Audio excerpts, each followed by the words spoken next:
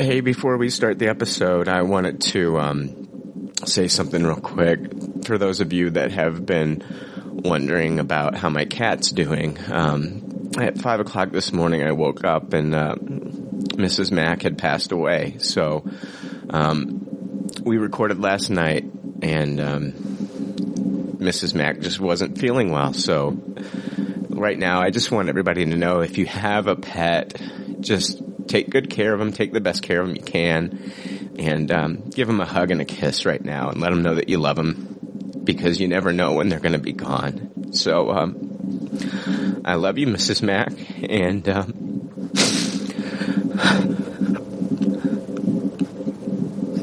Episode 180. There's already like 7 million podcasts talking about pop culture and all that. Makes us happy like shooting at a womp rat, but it's all been done before. We don't want to be a copycat. We're the leftovers picking up the scraps dropped by the cool kids. It's a trap. Good and toss it, good and take it. Do we love it? Hey, let's face it, can't erase it. Let's embrace the Tupperware party. Subculture spill over like a vulture. Carry over counterculture, pushovers, pop culture. Leftovers. And for the uncool kids, what's to say has already been said. Leftovers. Pretty sure that the only talent is the band that's singing this. Pop culture leftovers. You're listening to the only podcast with the balls to bite a radioactive spider. It's Pop Culture Leftovers. 5, 4, 3, 2, 1. hey, welcome to Pop Culture Leftovers, the only podcast that sounds even better the second day after it's been uploaded. I'm Brian. I'm Jake. And we're the leftovers. All right, yeah, so we're doing this over Skype again. Seems to be a little... We're the leftovers part is so hard over Skype. It's like the eternal struggle. I know. Like, we need to work on that before we record. We need to, like, practice. Get some practice runs in. Some kind of system, I guess. Maybe we can both use like a stopwatch or something. Yeah, I'm sure people are critiquing us saying we're the leftovers in unison over. I mean, this if I was episode. a listener of this podcast, every episode where we weren't synced up, I would just stop and delete. Oh, I know you would. I know you would. God, you nitpicky son of a bitch. So this one's probably a dunner already.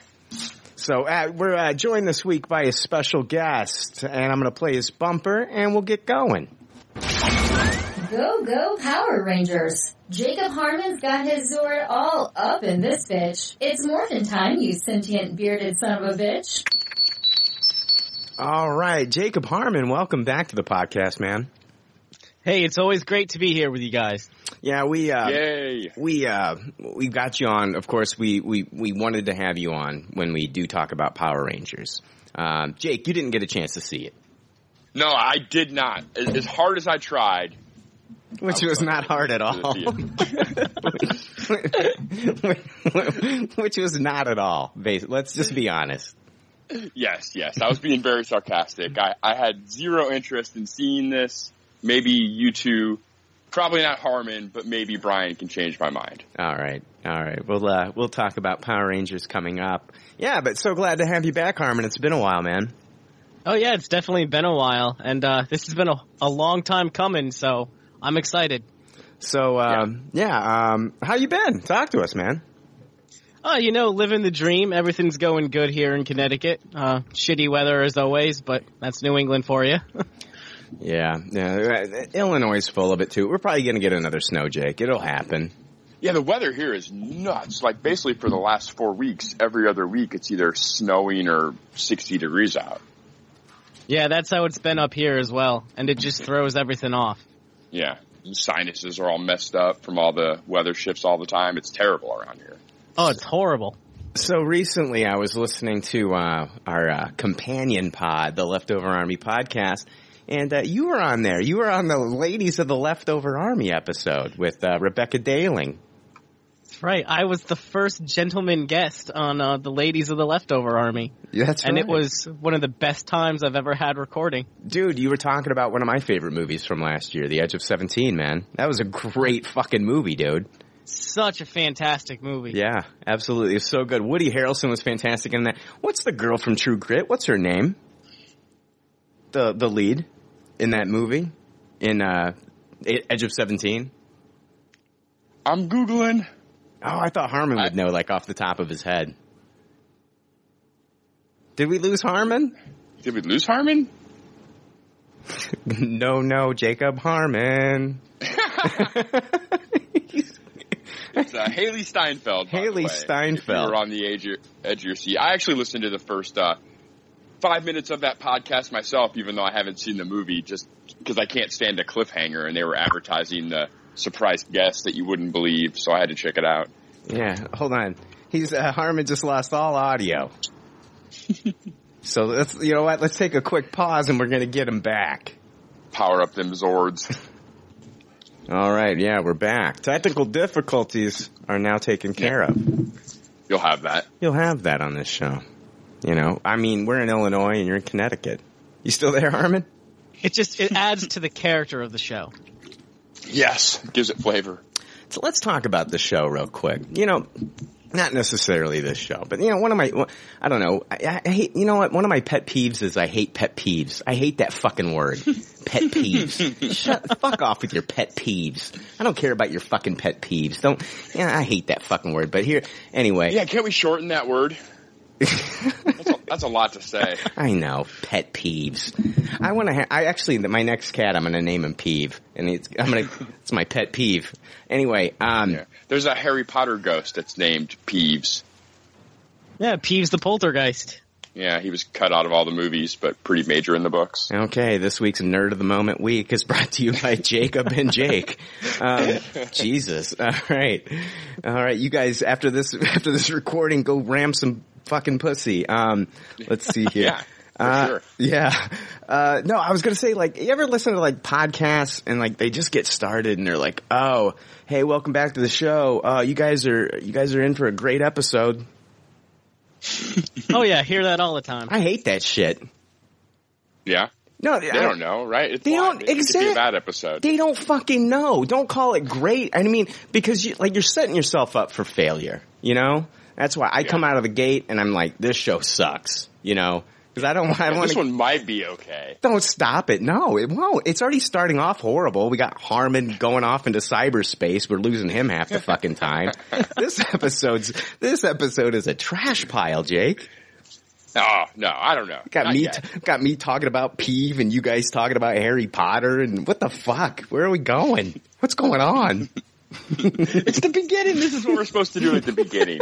The beginning's all for rambling. I know. I just don't like it when I listen to podcasts and they're like, you're in for a great episode. I'm like, oh, you know what? Put your ego aside. Slow your roll. Jesus. Yeah, I don't know that I really ever hear that too much, to be honest with you, but I don't listen to too many podcasts. Yeah. I don't know. I listen to a bunch of podcasts and I hear it all the time. Yeah. And then when they do have a shitty episode, it's a major letdown. Yeah, exactly. No, yeah, because you guys don't let me down like that. Well, no. See, exactly. We come right out of the gate and let you know it's going to suck from the get. See, that's the thing. It's like, I think they got a little too much confidence. You know what I mean? I don't know. I don't know what's on their vision board for that day. Great show. We're going to have a great show. It's on my vision board. But I don't know. Have any of us ever said it? Now I'm curious. Maybe in the early days I used to say, I don't know. I'd have to go back and listen. We need a pop culture leftovers historian to get us a timestamp of one of us saying, we got a great episode coming up. I bet it would be you. I bet it's you. I bet it would be too. I bet it would. Yeah, I bet one of the early episodes you are like, man, this is going to be a great episode. Yeah, that sounds very me. Yeah. Hey, Harmon, are you watching? I've been wanting to ask you this. Yeah, but I listened to you on. I listened to you on the Leftover Army podcast with Rebecca, and that was a lot of fun. So. Yeah, that's a fantastic movie, and so it was fun hearing you talk about it, because, it's fucked up, because, when I watch certain movies like that, I actually think to myself, and I've never met you in person, I think to myself, Jacob Harmon would like this. Okay, so you want to hear something equally as fucked up? What's that? Sometimes when I'm listening to you review a movie, I'm like, man, Brian's gonna say, I think Harmon would like this movie, and most of the time you do.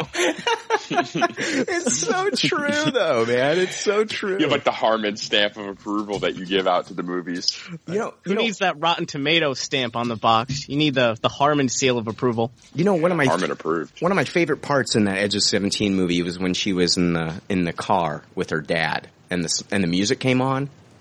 Oh, you was singing Billy Joel? Oh God, I love so good. I love Billy Joel. What Billy Joel song? It was oh God, what's that song? I can't think of it now. To the tip of my tongue. I've been really thinking about seeing him. He's going to be at Wrigley Field this summer. Oh, really? See, I grew up on Billy Joel. I love Billy Joel. I love him too. Yeah, that's the soundtrack of my fucking youth right there is Billy Joel. But yeah, anyway, hey, Harmon, are you watching Riverdale? Not yet. It's definitely on my list because it sounds like it's right down my alley. Okay, can I blow your dick off, sir? Go ahead. Guess who's joining the cast? Who? Molly Ringwald. Fuck no. Are you serious? I am 100% dead serious, dude. I just read it yesterday. Molly Ringwald is going to be playing Archie's mother on Riverdale. Holy shit. Yeah. They've gone this long without ever showing his mom? Yes. And it's... this season is absolutely fantastic. There wasn't an episode last week, so I've been fiending for a new episode. But man, it's been it's great, man. And I got the Riverdale comic. It's like a one shot, and apparently there's clues in that to who killed Jason Blossom in it. And I don't know. Yeah, dude, I'm all in. I am all in. That's awesome. The comic with the clues. I love that kind of shit. Yeah. Hey, guys. I'm a big fan of Lord of the Rings, and I was thinking to myself, they've been wanting to bring back, I'm sure, Warner, it's New Line Cinema that did it. Yeah, isn't that, who are they connected with, though? Yeah, they're connected with somebody. Farting. Yeah. I should know. They're part of someone big. Keep talking. Yeah, anyway, so, I'm sure they're wanting to find a way to bring back, Lord of the Rings and do something new with it. I mean, we're seeing Game of Thrones already talking about doing a spinoff. I think that the New Line Cinema and the Tolkien family should get together with the CW, and instead of having Riverdale, they could have Rivendale, and it could be like Elf. Wouldn't that be amazing? I like it. Yeah. All the Archie archetypes, but with the different fantasy characters. Right. Oh, I'm totally sold on this concept. You could have all the adolescent hobbits and elves and shit going through their teenage equivalent years. Yeah, but it can be during our time too. And we could but they're living out in the woods and shit in Rivendell. You know what I mean? So not only, but they're going to high school, they got fucking Snapchat, they're fucking tweeting each other and shit, they're cyberbullying. I mean, they can have a lot of fun with it. Sauron's just an asshole on Twitter. Oh. Jake, when you... Yeah, the all-seeing eye of Twitter. Jake, when you move around, there's this sound in the background, and it sounds like what's that fucking instrument where you shake the little cymbals? Like the monkey? Maraca? Not a maraca. It kind of sounds like a maraca. What's that thing? What's the most untalented Partridge member? The tambourine. The tambourine. It sounds like you're back there shaking the tambourine, Jake. Oh, really? I'm sorry. It sounds like it right now. I don't know what I'm doing. Oh, man. Did one of the Partridge family shake a tambourine? Here, let me go shut this fan off and see if that's what it is. I don't have the Partridge family facts. Yeah, I don't even. What did Danny Bonaducci play? Probably the tambourine. New Line Cinema is owned by Warner Brothers, by the way. Okay, I was going to say Warner Brothers at the beginning. I started to say it, then I cut myself off. All right, fuck this episode. Oh, wow, yeah, this episode's bad. It's horrible. Oh, my God, could it get any worse? Anyway, moving on into some iTunes reviews for this week. So let me play that stupid bumper, and then we're going to get this show on the road. If it's 1 star or 5, we don't give a fuck, because we really love to hear just how much we suck. Guys, Chris too much, and your host is a jerk. I'm an opinionated asshole whose dick don't work. Yada yada blah blah, fuck you too. These are our iTunes reviews. All right, this week in iTunes reviews, the first iTunes review comes from Wilderness John. Nice. Yeah. Awesome. Yeah, it's been a while since we've heard from Wilderness John. Wilderness John, it's titled My Favorite Podcast.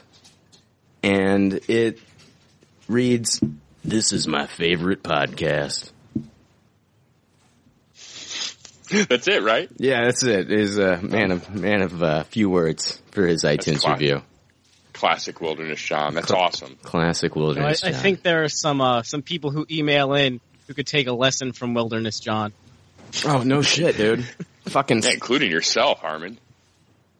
Only once in a while. Harmon's not that bad. Every once in a while, Harmon will send me 2.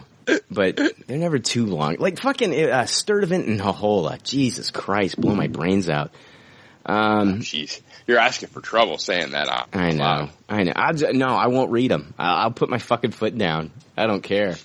Do you know fucking Sturdivant sent that exact same email, that Logan email that he sent us? He sent the exact same email over to the Supercast. Oh, I caught that on Twitter. I couldn't believe that. Yeah. That's insane. Yeah, Vitaly was like, no, we're not reading that secondhand bullshit. So I thought that was great. Yeah. Talk about leftovers. Yeah. We lost Harmon again. Wah, wah, wah, wah. All right. He's going to move to a different computer. We'll be right back. All right, we're back. Yeah, Harmon, thank you, man. This has been a streamlined, streamless process with you. You know, I figured you guys are probably getting tired of talking with me, so I'm just giving you breaks every, 15 minutes. Yeah. I appreciate it. Yeah. I try, So thank you, Wilderness John, for the 5-star review on iTunes. Next one comes from Jack's Complete Lack of Surprise, which is definitely a Fight Club reference. And it's titled Offspring Bumper Time. And it reads, I just lost it. Here we go. The iTunes review bumper is really good. It's worth it to leave a review just so they play the bumper. So, thank you. Yeah. Good shit. All right. Nice. Did we play the bumper? I can't hear. Yeah, I played it. Oh, that's what that long pause before I went into the iTunes review. That's what that was all about, Jake. I thought we were just doing a Zen moment or something. No. Hey, everybody, visit your mental Zen garden. Okay, we'll be back in 20 seconds. Okay, this next one comes from New and Old, and it's titled Super Entertaining. And I swear I did not write this one. I swear to you, I didn't write it. After the movie Logan, I was looking forward to listening to some insightful, interesting commentary on the movie to try to prolong my experience. That's when I found this podcast. While most of the people on the podcast are neither insightful or interesting, the host is. The sound bites threw me off at first, and I wondered what I got myself into. Now, after listening to many more episodes, I love everything about the show. Actually, only the host, and talk or sing along to every soundbite in the show. No, but for real, give the show a listen if you like unadvertised content. So that comes from New and Old. Jake. I don't know how to take it. Is he considering me the host? I would think so. Yeah, I don't know. Well, you give us 5 stars? Mm-hmm. Oh, yeah. Good enough. Yeah. I don't know. I'm not used to the compliments. Usually it's like, I love the show. Les Bryan, off mic producer, please. I'm not, did we lose Harmon again? Nope, I'm here. Holy shit. Oh, he's still here. Oh, it feels good. No, but yeah, I'm not used to the compliments, Jake. I'm not used to I'm not used to somebody calling me pretty, Yeah, jeez. And they had to insult the rest of us, too, so. Yeah, you're not insightful or interesting, Jake, apparently. Come on, that's the thing. I don't like it when people fucking rank us and shit. I'm not a big fan of that. Don't do that shit. I actually got an email, I'd say, 3-4 months ago, and somebody ranked us. And, they were begging me to. Another one? No, this was 3-4 months ago. Okay. I don't know if I told you about this one. Somebody ranked us. And they were like, please read this on the show. Please. They thought it was all cute and funny and shit. And they ranked us. So they went on down the line. Here's my favorite, and you're my least favorite. I don't like it when you get angry and go off your tangents and shit, and you're a fucking asshole, and you know. And then so it's like, I responded. I'm like, listen, if I were to rank my listeners, you're my least fucking favorite. So, you know? That's hilarious. I don't know. Don't rank us, people. Like, I can't do the podcast by myself. You know, neither could Jake. I mean, if we got on here and started just talking to ourselves, that's a goddamn awful podcast. I gotta have Jake. You're my right-hand man. Yeah, exactly. What's the point in getting on here and just talking by yourself, too? Like, the whole fun of this is getting to talk to you guys. Yeah, and the third of the time we get to talk to Harmon when we're not dropping him. You know, that's the fun shit, you know? You know, in my opinion, you guys are all Tupperwares. Oh, wow. You know what? You got a picture of my ass in your fucking wallet so you can kiss it, Harmon? Jesus. Damn right I do. Good answer. I had to track down an old girlfriend to get it from her, but I got it.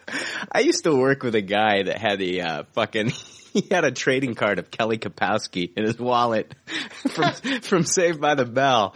It was the coolest thing I ever saw, man. He had it in his wallet. Is pretty awesome. He had it in there for like 20 years. And it had like all of her favorite things on the back of the card. It was great. Hair dryers. Yeah. Kelly likes ice cream, you know? Yeah. You remember Kelly's dad being a deadbeat on that show? That guy always fucking lost his job and shit all the time. Yes. That's horrible. Anyway, let's see here. We're going to move on into good. I hate this episode. I fucking hate it. Yeah, it's the worst. I agree. It's pretty bad. You got Harmon bouncing all over. It's pretty shitty. I'm not going to lie. You got iTunes reviews insulting everybody. Then you got, it's bad. I don't like it. It's weird. Play a bumper so the show can be good for 10 seconds. All right, I'm going to play the good pop, bad pop bumper. All right? Here we go. All right, we're going to really succeed here. Here we go. It's time for more leftover reviews with Good Pop, Bad Pop. Good Pop, Bad Pop is where we talk about the things of the previous week and or weeks that we either watched or read. Sometimes we rate these things, and if this is your first time listening to the podcast, we want you to be familiar with our rating system. The rating system is simple. If the leftovers don't like something, they toss it. If they do like something, they suggest you taste it. And if it's brilliant, it gets a Tupperware rating. If all the leftovers love it, then it gets the pinnacle of success, a Tupperware party. All right. So, hey, Jake, me and you. Those bumpers were awesome, dude. 5 stars. Oh, fantastic. 5 stars. Jake, we're going to start off talking about a new movie that just hit theaters this week, Life. Yes. Jake the Venom prequel. Yeah, the Venom prequel, Life. So we're going to be talking about Life. It stars Ryan Reynolds and Jake Gyllenhaal. Who else is in this bad boy? The guy from Rogue One. What? There's nobody from Rogue One in here. Wasn't that Riz Ahmed? Was it? This episode is so good. It's so good. This episode's the worst. Riz Ahmed. Hold on. Let me see. Yeah, we got. Oh, dude. It's got Rebecca Ferguson in it. I knew it had her in it. I love her. She was fantastic in Mission Impossible 5. I'm crazy. It's got. It does not have Riz Ahmed in it. My apologies. Apologize to Riz. Yeah, he should have got that gig. Yeah. Who? God damn it! This episode. Who is this directed by? It's directed by Daniel Espinosa, and it's written by our Deadpool writers, Rhett Reese and Paul Wernick. And let's talk about this one, Jake. I want to hear your thoughts on Life. It's a horror sci-fi thriller. Everybody's been calling it the Venom prequel. It's about a team of scientists aboard the International Space Station discover a rapidly evolving life form that caused extinction on Mars and now threatens the crew and all life on Earth. Jake, talk to me about Life. What'd you think? Yeah, dude, I hated this movie. This movie was garbage to me. I'm really interested to see what you thought, but yeah. I thought it was never never really succeeded as like a horror sci-fi movie.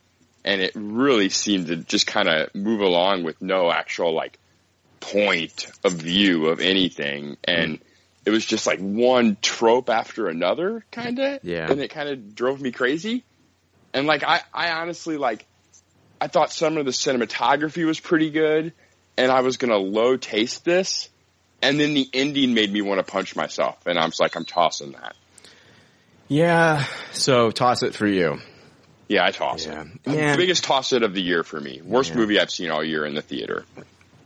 I'm not going to go that far. I'm going to give it. I'm going to give it a low taste. I enjoyed the first third of the movie.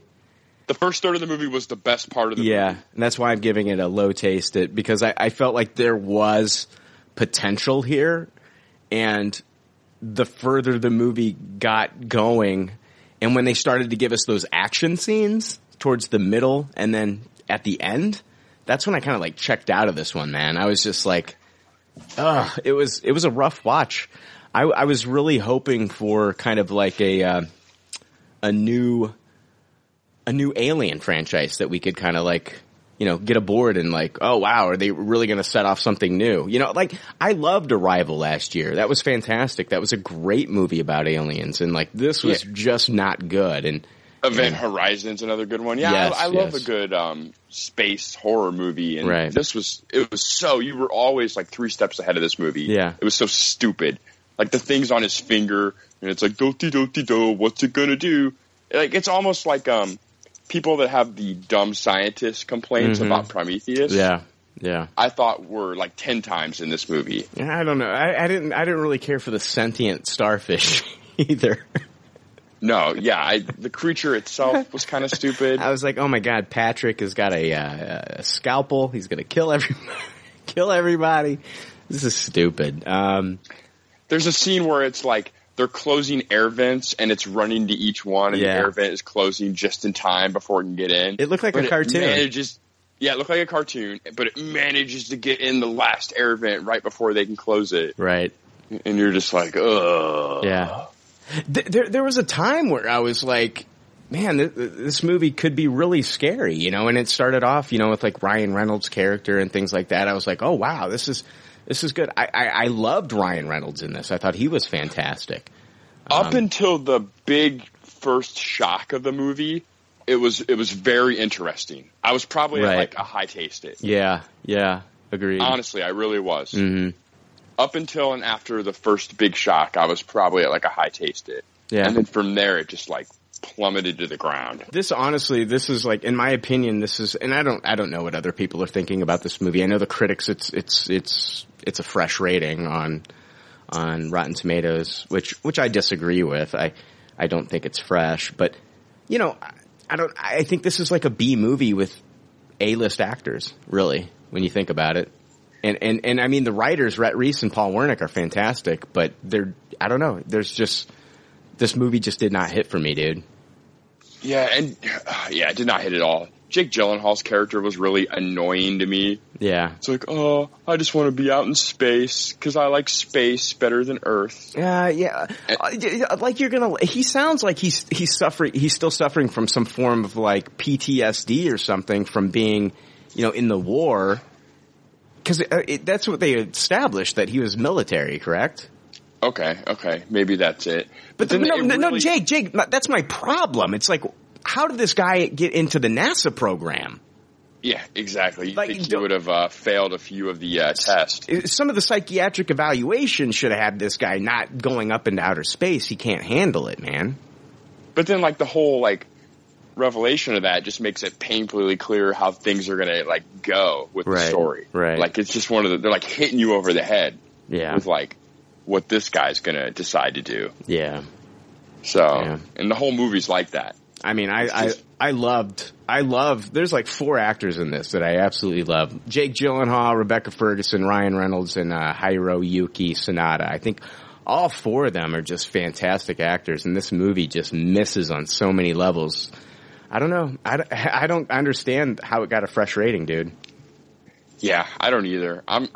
I can't believe this isn't getting raked over the coals because this is really cheesy stupid. Well, I mean, if it's okay, number one, it's tagged as a horror movie, right? Horror is the first. It's supposed to be a horror movie, and I was not scared. No. I was a little uncomfortable during the first big shock scene. Sure, yeah, agreed. Me too.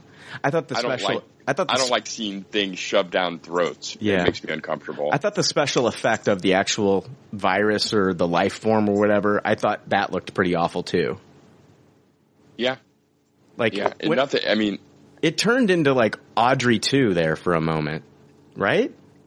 Yeah. Like yeah. the Except face? Audrey 2 is awesome. Oh, Audrey 2 is amazing. But yeah, this is, I don't know, it just looked like a swimming Venus flytrap. Yeah, there was nothing cool. Like, there's nothing you want, like, a poster of or an action figure of or anything. Mm-mm. Like, it's pretty dumb. Yeah. Yeah. And, like, and like I said, they really didn't, like, they bill it as a horror movie, and that's the correct way to bill it, I guess, because they never really go into any of the science fiction side of anything. Like, that's one thing that really bothered me about this movie, is it didn't really seem to have, like, any observations about anything it was trying to like do, you know? No, this movie is a hard movie to talk about because it's so uninteresting. It was called Life, but it like had no life. Like it didn't really seem to care about like the whole new life thing. You know what I'm saying? Oh, that's all thrown out the window when they tried to go Alien with this.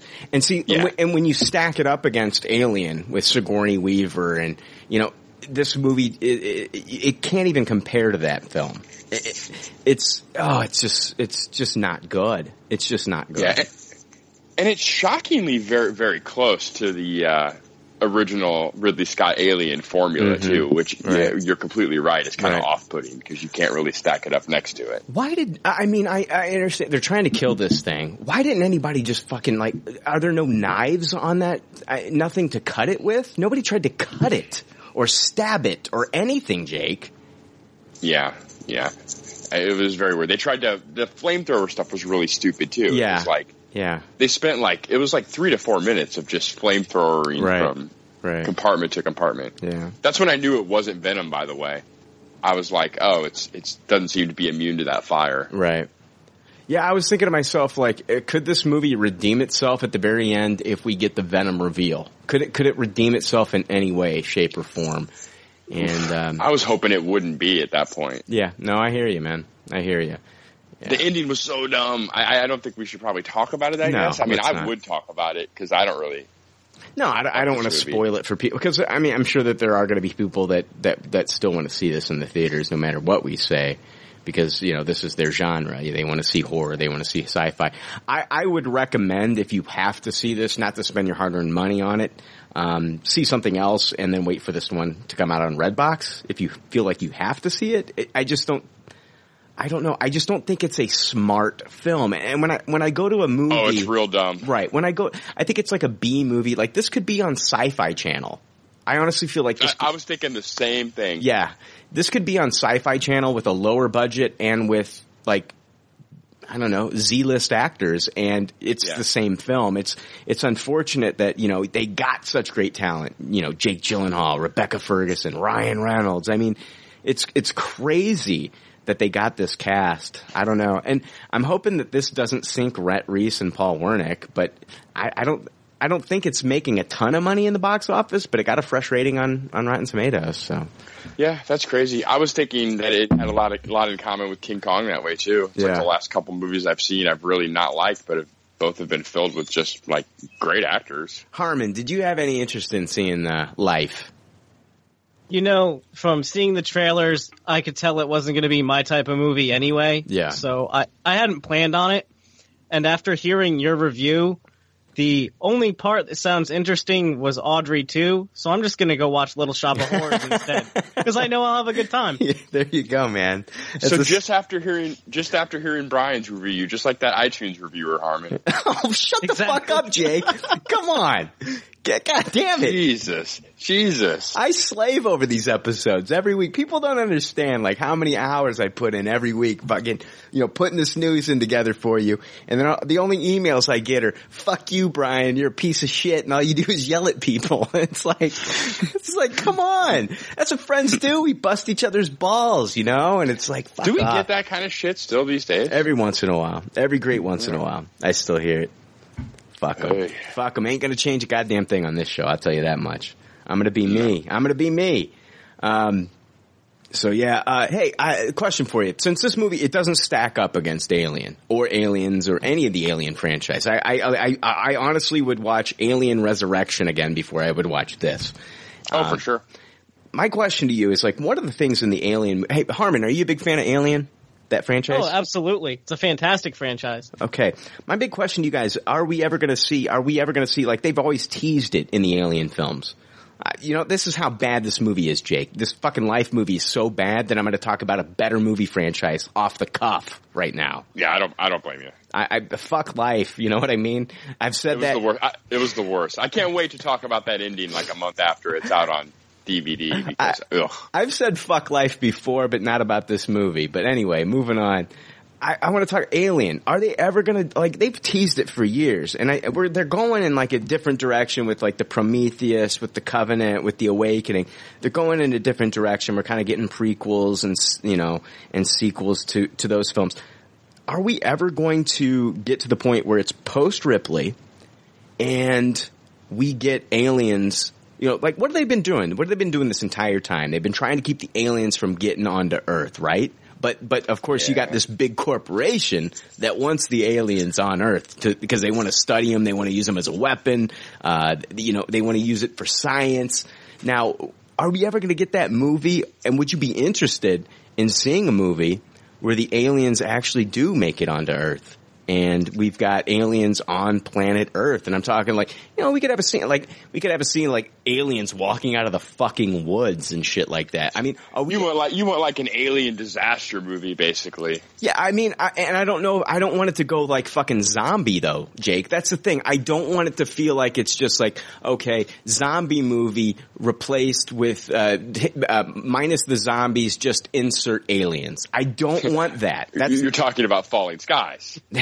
Well, Falling Skies, it fell off towards the end of that run of that series, but that's the big thing. Like, you know what I mean? That's always been kind of like an overarching thing that they've been talking about. Like, they've always. That's the whole right. danger. Like, yeah.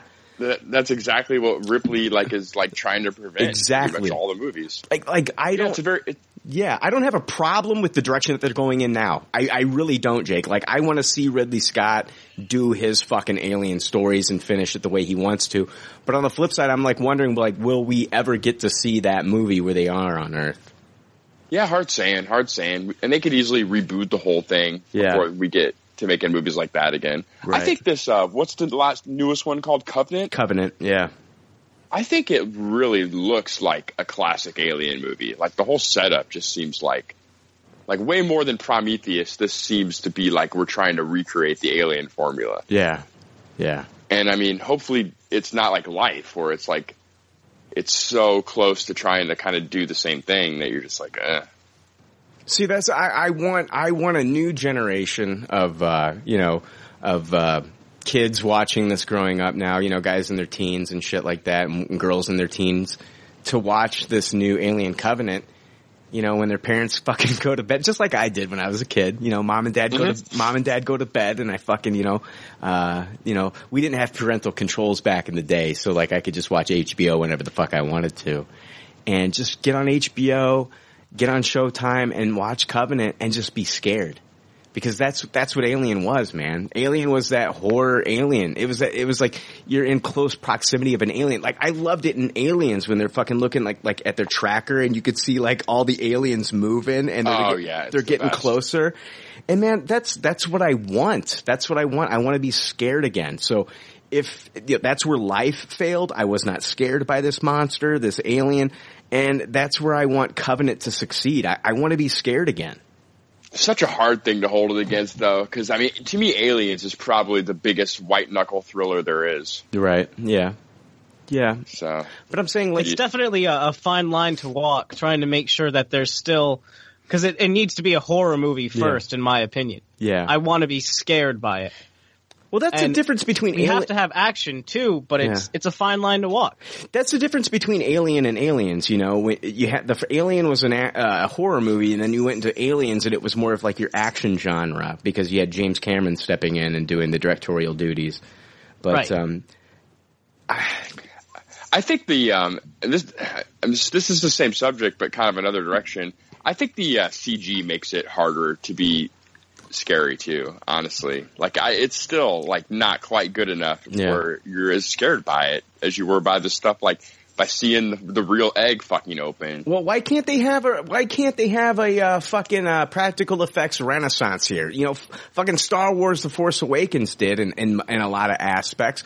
Why can't they do that here, Jake? Yeah, but from the trailer, I know. Why do you why do you got to flex that CGI muscle dick? You know what I mean? Yeah, it just looks a little bit too CGI fantastical for it to ever get really scary. At least that's the take I got from the trailer. Yeah. Like, I'm still excited to see it, and I hope it's good. Yeah. But it didn't look like it was going to be dark, atmospheric, scary. Yeah. Yeah. I think they've made some really good choices with Alien Covenant. I think that casting Danny McBride in this to be kind of like the, kind of funny in certain situations because, a lot of people, like, I don't understand, like, I don't think everything has to be like a Christopher Nolan film where characters react a certain way. And there are people that react with humor. And I'm one of those people, like, where something horrible can happen and, like, sarcasm and humor is kind of like my security blanket at times, even in the worst of times, Yeah, and I'm the same way. A lot of times I'm laughing before I'm crying. There you go. I think it was also, as much as I love Damon Lindelof, I think it was probably a good idea to move on from him too. Yes and no. Damon Lindelof, in my opinion, was not the problem in Prometheus. I think it was Damon Lindelof wrote a great script, and it was actually after the fact, the changes that were made were by Ridley Scott. The changes that were made in that film were made by Ridley Scott. I think Damon Lindelof did a great job with Prometheus. So yeah, I'm not disputing that, but I still think it'll work better with one vision this time rather than one movie being wrote and then kind of a rewrite like that happening. Did we lose Harmon? You still with us, Chief? I'm still with you. Right on, man.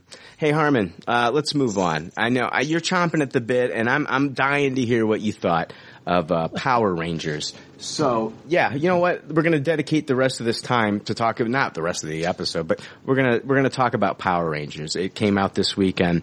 So, Harmon, I'm going to kick it off to you, sir. Talk to me about Power Rangers. I know you're a huge Power Rangers fan. Like, well, you grew up watching this stuff. Like, for me and Jake, like, it was a little bit past our time. We were in our, mid-teens, and we kind of like, I think, like, for me, I was just a little too old to watch a live-action kind of, like, kung fu show with, guys wearing, like, motorcycle helmets and spandex. So it wasn't my thing. So the thing is, I'm wanting to hear if you're critical or if you praise it because of the attachment that you had from a child. Because I know that, like, franchises that you grow up with, like, for me, it was Transformers. Like, I loved Transformers. Like, that was my jam. And so when Michael Bay took over the franchise and he's done what he's done with it, it hurts me. It hurts my soul a little bit. And so I'm interested to hear from a fan, like a real diehard fan, what did you think about Power Rangers? When I was growing up, I was the kid who had the Red Ranger costume for Halloween. I was the kid that got made fun of for liking Power Rangers in middle school. And I've spent, I don't know how much of money I've spent as an adult on high-end Power Ranger collectibles. I love this franchise. And I fucking Tupperware this movie.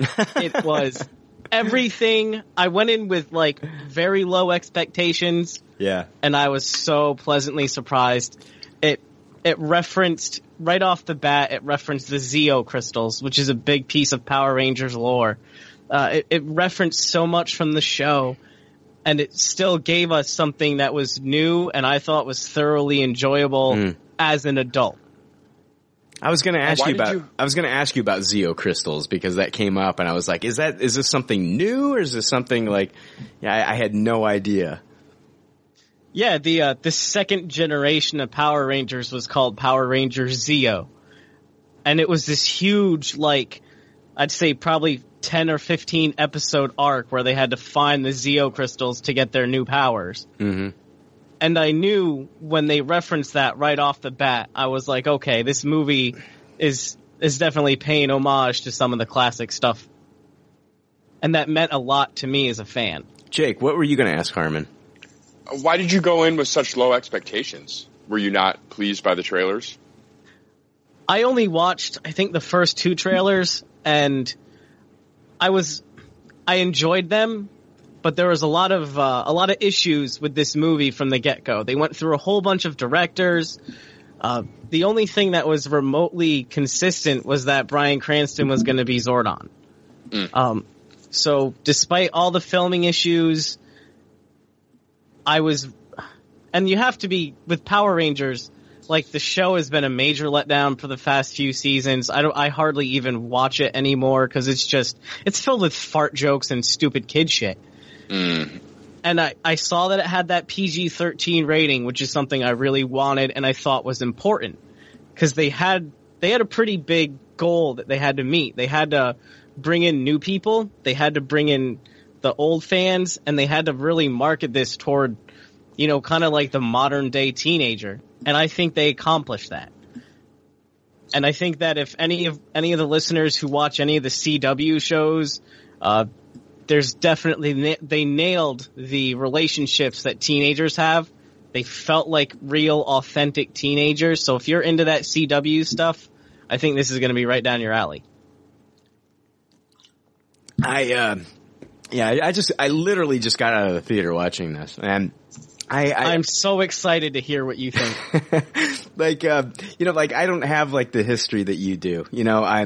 Power Rangers came out, I believe in '93. I was 15 at the time, and so I kind of like moved, kind of like that kind of stuff. I kind of moved on from it, And I do remember watching it, like when it premiered, and thinking to myself, "Oh my god, this Power Ranger shit is corny as hell."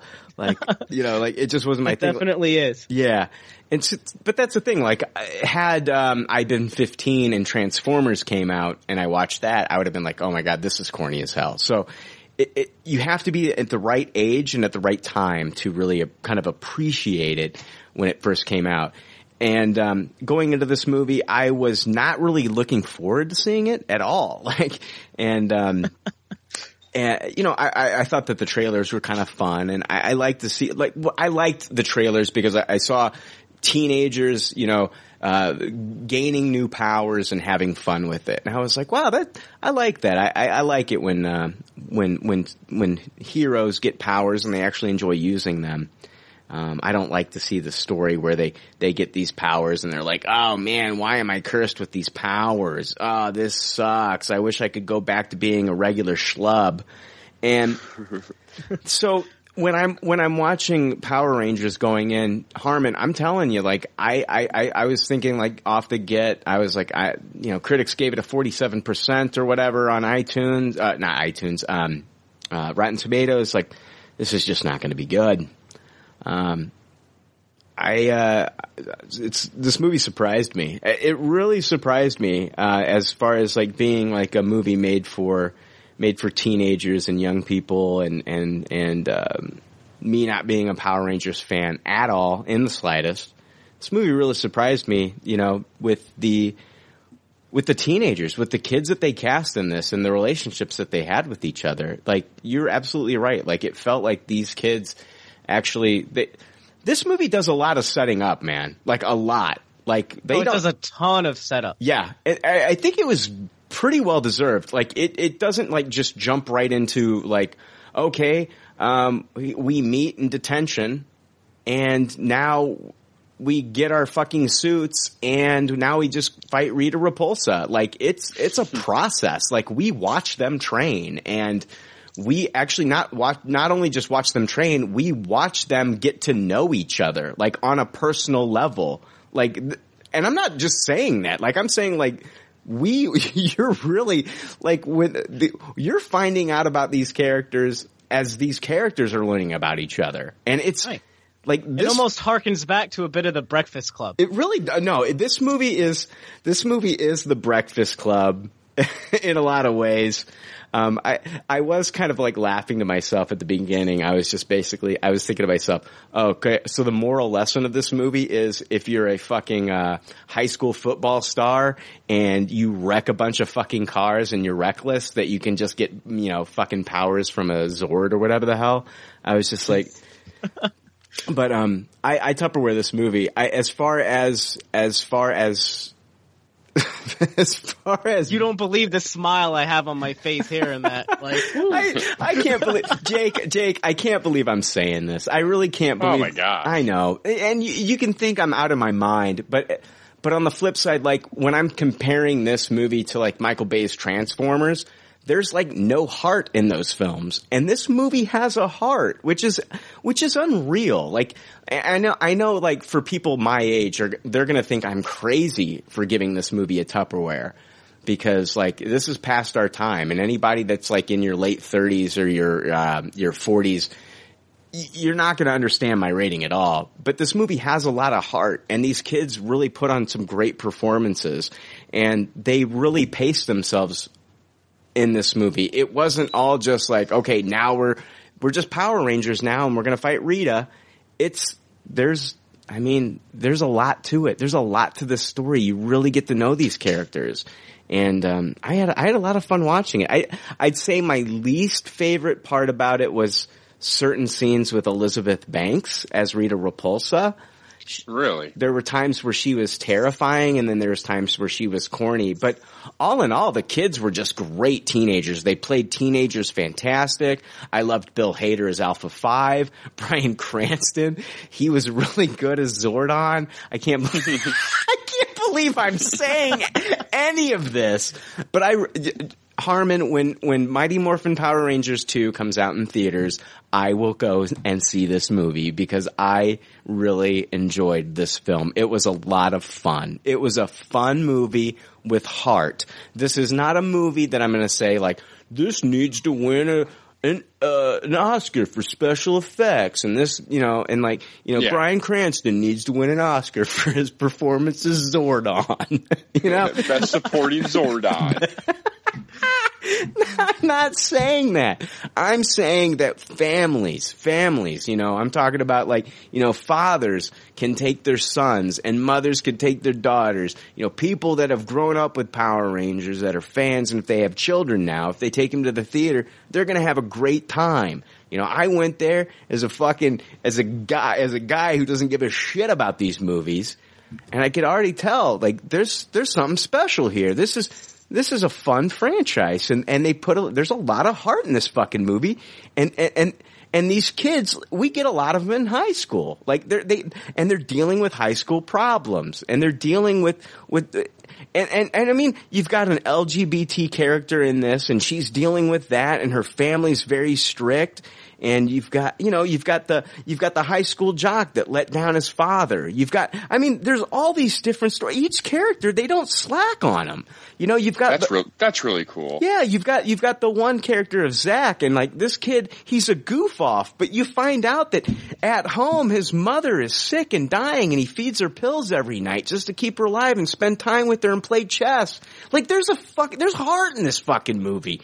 It's not all about them just jumping into these giant goddamn robots and just beating the shit out of each other. These are real fucking characters that they've fucking given some depth to.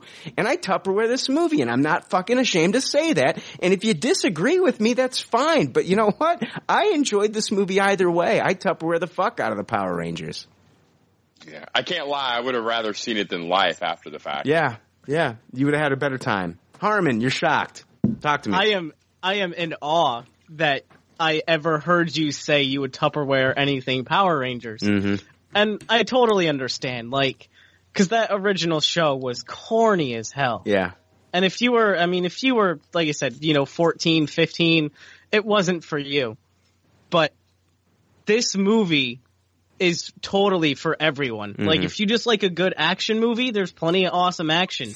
If you want a good character movie, like the characters are a lot more rich and in-depth than I was expecting when I went into this. Yeah. I mean, you have a character who, one of their plots is that, like, she sent a revenge nude. I never thought I would say that about a Power Rangers movie. Yeah. You have, one of the Rangers is straight up, he says, I'm on the spectrum. It doesn't say if it's autism or Asperger's, and it doesn't shove it down your throat for the whole movie like, hey, I'm saying it again, I'm on the spectrum. It says it once, and it establishes that part of his character, and that was Billy the Blue Ranger, and I really think that character was the best of those 5 kids. Oh, I loved him. I loved Billy. Oh, he was so good. I really enjoyed that kid. And I didn't expect to love Billy when I went in seeing this. Yeah. And when I walked away, I was like, damn, that actor's coming to my local convention, and I can't wait to meet him and shake his hand. Yeah. Because he changed that character. What about, hold on, Harmon, was there a masturbation joke in this? Oh my god, right in the beginning of the movie, they talk about beating off a fucking cow. And you straight up see a cow's dick. Like, the guy shows the flashlight because they're stealing a cow. That's the whole setup for the thing. And he's like, yeah, well, I just milked it, so it should be happy. It's like, it's a bull. It doesn't have that many udders. What about when Zordon said, it's time for you to morph, and Zach... And Zach says... Zach was like, oh yeah, I only do that in the shower. I was like, I cannot... a lot more adult than I was expecting. Yes, I couldn't believe where they were going with this, but... how did you feel about the representation of Goldar in the film? Like, I know, like, for me, I don't give a shit, man. Like, I would rather see what we saw here, a giant, gold monster tearing through the city, than the goofy beast-like looking thing that we saw in the, original Power Rangers. The show, yeah. So how did you think, because I know that was like a big thing for Power Rangers fans. They're like, that's not my Goldar, motherfucker. So, like when you finally saw it, like, how did you feel about that? Like, did you feel like you needed to have the traditional relationship between Rita Repulsa and Goldar, or were you fine with, like, the new take? In the comic books that are out now for Power Rangers, Goldar's a total badass, and you hear, like, his history. Yeah. And as much as I love that, and how he's this, like, dog-faced warrior with badass wings and all that, the movie version, it served its purpose. Like, it's a totally different Goldar, and it works for this movie, so I'm okay with it. Yeah. And the whole, there was another scene where Rita's robbing that jewelry store. Yeah. She a police officer shoots her right in the chest with a shotgun. Yes. And, I saw that, and I'm like, is this really fucking Power Rangers? Like, what is this? And she gets up, and she was just a badass. Yeah. And Rita killed multiple people. Yeah. Like, this is not something I was expecting, but it was so much fun. Yeah. And there was, I will say, there was, my theater was pretty empty. There was maybe 15 or 20 people. But up in front was maybe a 5 or 6 year old kid. Yeah. And there was one of the really creepy Rita scenes. That kid screamed like his dad had to take him out. Oh, wow. Yeah, I mean, she was pretty creepy at the beginning, man. Oh, yeah, she was. Yeah. But, and the whole thing with her being the Green Ranger, that's total new mythology for the franchise, and I think it works really well. Okay. Yeah. Yeah. Yeah. Spoilers. Well, that's right at the beginning of the movie. That's right at the beginning. Yeah. I'm trying to think, I really enjoyed, I felt like this movie was a combination of, of course, Mighty Morphin Power Rangers from the 90s, but they blended it well with, Breakfast Club and also Chronicle. I felt like there's a little bit of Chronicle in this as well, if you've seen the... Absolutely. Yeah. I can see that. Yeah. A lot of them, learning their powers and stuff like that. Yes. Yeah, because I think, realistically, we only get 15 or 20 minutes of them actually in their suits doing the fighting and all that shit. It's so true. It's so. I was blown away by that decision. Harmon. I can't believe that is ballsy. That is ballsy. Yeah, that is ballsy. When you go to see a Mighty Morphin Power Rangers movie, which I've never said that sentence in my entire life. When you go to see a Mighty Morphin Power Rangers movie, you expect to see them probably 75% of the time in the suits. Right. And this movie is an origin story. It is true an origin story. Like we don't get the suits until the last, the third arc of the fucking movie. Oh yeah, it's right at the end. Yeah. And I think it makes it that much more powerful because I don't want to give away what the thing is that really makes them be able to morph. Yeah. But when that happens, and they finally do, it's a lot more impactful than if it was just, okay, I press this button on this thing and I have powers. Right. Yeah. This is a good movie. And that's one thing I want people to understand is I get on here and I'll give you my honest review every time. I will talk shit about something so much. I will get on here and say, oh, X-Men Days of Future Past is going to be garbage. I'll say that for a fucking year. But when that movie came out, it was amazing, and I'm going to eat crow. And I'm going to eat crow on this one. I thought that this movie at best could be a taste it. And as I'm watching it, I'm thinking to myself, Brian, God, come on, just give it a high taste it. Give it a high taste it. And I'm like, no, this movie's a Tupperware. This is a good movie for families to...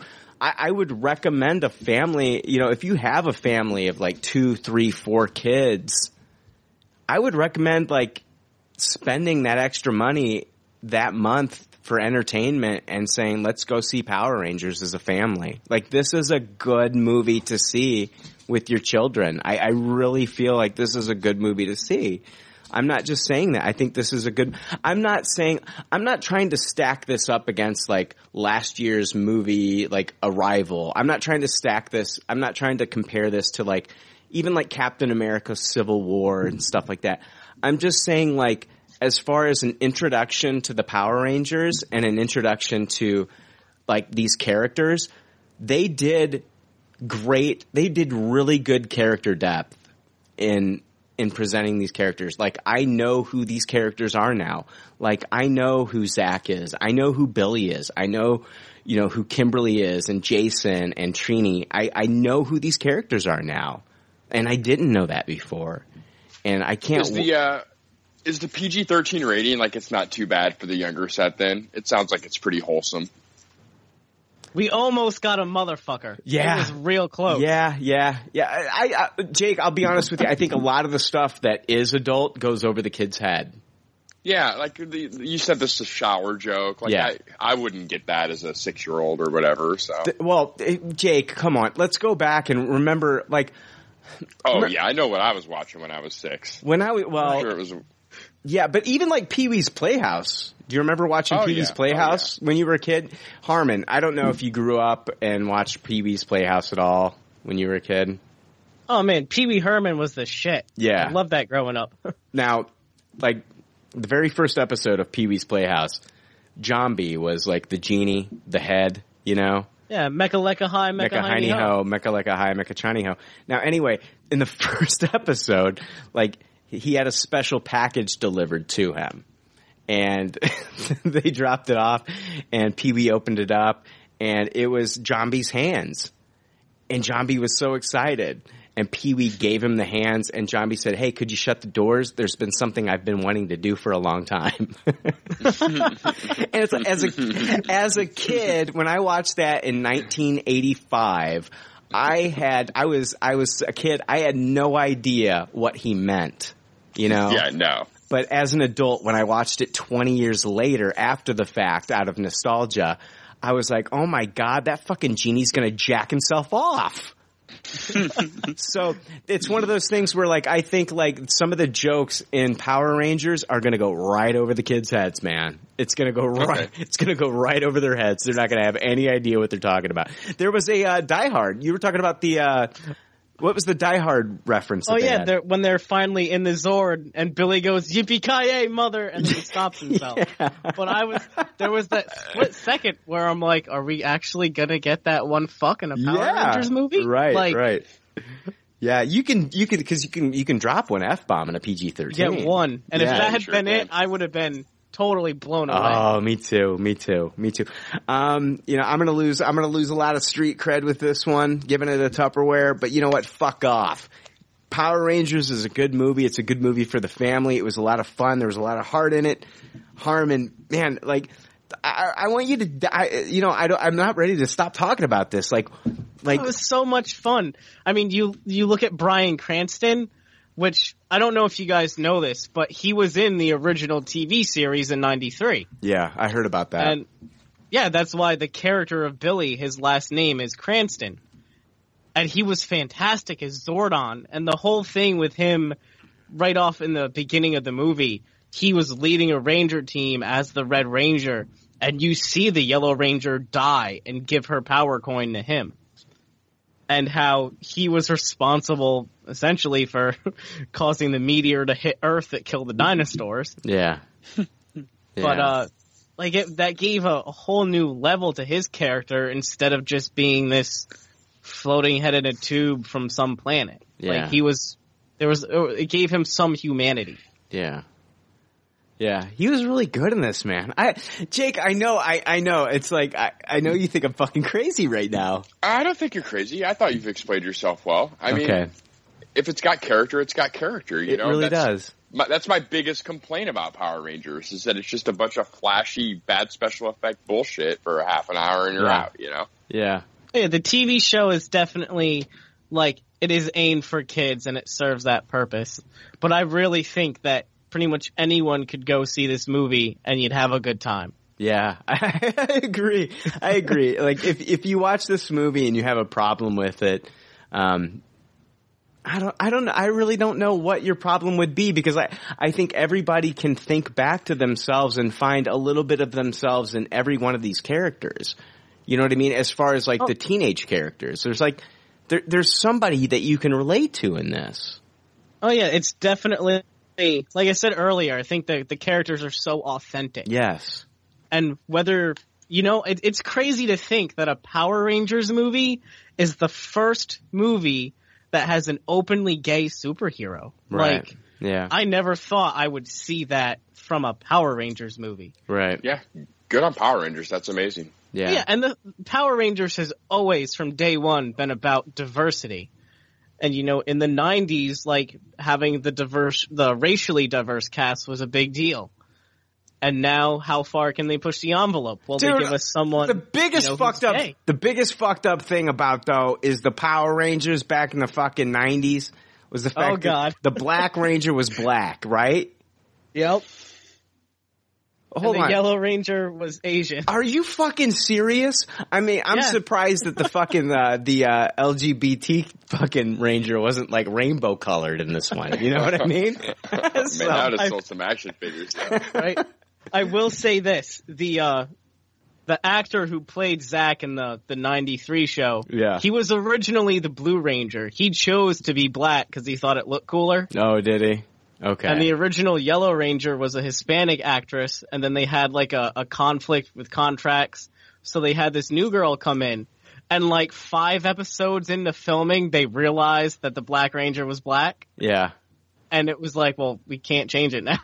Oh, yeah. Yeah. And they kind of like definitely addressed that in this movie. Like, They've shown that in the trailer. Yeah. And it definitely adds humor. There is like a scene where when Alpha meets the Rangers, it's like, oh yeah, different colors, different kids, different colored kids. Like, and it was like a little chuckle of a moment, I not only give this a Tupperware because I enjoyed it, but I also give it a Tupperware on rewatchability. This is a movie that I would probably, if I'm at home and it happens to be on HBO or Showtime or something, I would probably stop to watch this again. I had a lot of fun with this. And I can't believe I'm saying this, Jake. I know this sounds insane, but I enjoyed it. I thought that the portrayals of these teenage characters was done really well, and And No, I'm in on it. I won't make fun. I mean, like I said, I think you've really explained yourself well. It's a great message that all of these different teenagers from all of these different backgrounds, they have problems with one another, and they don't like each other at all at first. And they find ways to overcome this, and they become these fucking Power Rangers. Yeah. If only we all had Zords, then all the problems could be stopped. I know. Now, Brian, I'm kind of curious. Yeah. What did you think of like their almost Iron Man type suits? The suits, I was paying a lot of attention to the suits. In that final battle, like, they didn't have the masks on a lot. They had their face exposed a lot. I noticed that much. But like, yeah, when they're in the cockpit, their visor goes away. Do you know, like, their suits actually look like, like when you go to like the bowling alley and you look at the bowling balls, and the bowling balls have like that kind of like tie-dye bowling ball look, you know? Yeah. It kind of looks like a fancy, their suits look like fancy bowling balls. I can see that. I can see that. Yeah. I don't know. Any good music in this movie at all? Cover songs. Kanye West, yeah. Okay. It was okay. I still think the original 95 movie had a better soundtrack. That I think it had like They Might Be Giants and yeah. But this soundtrack was fine. They did have the Go Go Power Rangers for like 10 seconds. Okay, so that scene where the Zords, they finally get them and they're all running in formation. Yes. That is a straight carbon copy from the show. And when that song started playing in that scene, I fucking lost it. I was like, okay, this is it. This is what I came here for. Like, sign me up again. Like, I'm probably gonna go see it for a second time tomorrow. And it was so good. What was it? At the end of the movie, there was that 90s song. I got the power. Oh, I'm pretty sure that was in the original movie too. Yeah, that's like Snap, right? Snap, yeah. I got the power. It's getting kind of hectic. Nice. That song's awesome. Yeah, but there was a cover song there a of that. Post-credit scene? There was a post-credit scene. Yeah, there's a mid-credit scene. God damn it. Yeah, mid-credit scene. I would love to talk about it, but I think people should actually go see this fucking movie, and I don't want to spoil it for them. So. Do you want to know the worst part about this movie for me, though? What was it? The guy sitting 3 seats in front of me so the credits start rolling. Yeah. And he stands up. There's this invention called a belt, and some people really need to know what that is. Cause I got like just a face full of this dude's hairy ass. Wow. And I was like, pants were below the cheeks. And I was like, what the fuck, dude? And then thankfully the mid-credit scene came on and I was distracted, but. Wow. That was the only bad part about this movie. So hold on. You got to see, that was like the first appearance of the Brown Ranger, right? Exactly. And I hope I never see it again. Oh man. Dude, I'm actually, Rangers. I'm looking forward to the sequel. I can't wait to see it, man. I did notice me even being a casual, I'm not even a fan, but me being like, familiar with the franchise, I did notice the cameos at the end, man. Right, and that was, I'm really surprised that they got Amy Jo Johnson to do that. Well, oh, okay. Does she have beef with the Power Rangers now? So most of the original cast left because of contract disputes. She was one of those people that did leave because of that, and she spent years trying to distance herself from anything Power Rangers related. Wow. If she did an interview, you weren't allowed to bring it up to her. Like, she was very distanced herself from the whole fandom. So the fact that she chose to do this, I thought was really cool. That's probably money, man. Came down to dollars. I'm sure it did. She sold out. She sold out. Paycheck's a paycheck. Yeah, agreed. Didn't some Power Ranger just murder somebody recently? Yeah, dude. No, that happened a while ago. Dina, yeah. Didn't he fucking like? He killed. No, hold on. He killed somebody with a fucking sword, right? Sword. Wow. It was like 3 years ago. He stabbed his roommate with his roommate's sword, and they finally, just like 2 weeks before the movie came out, they finally closed it in court, and he was charged with it. He's guilty. Was he in the movie? Oh no.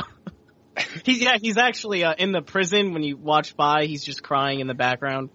Wow. A good sport. He's the Krispy Kreme employee. That is the one thing. There were two things I thought about that Jake wouldn't like about this movie. Yeah. Oh, let's hear it. Product placement. Normally, you don't like things over 2 hours. This clocks in at 2:04. It doesn't. 4 so minutes. bad. It doesn't That's feel not so like bad. it. It doesn't feel like it. No, it That's goes not so by bad. pretty quick. That probably counts credits too, right? Maybe. But the one other thing is the way you are with like Man of Steel and IHOP. That was Yeah. like this in Krispy Kreme. Yeah. Oh, like, really? which is a weird ass sponsor to get Krispy Kreme.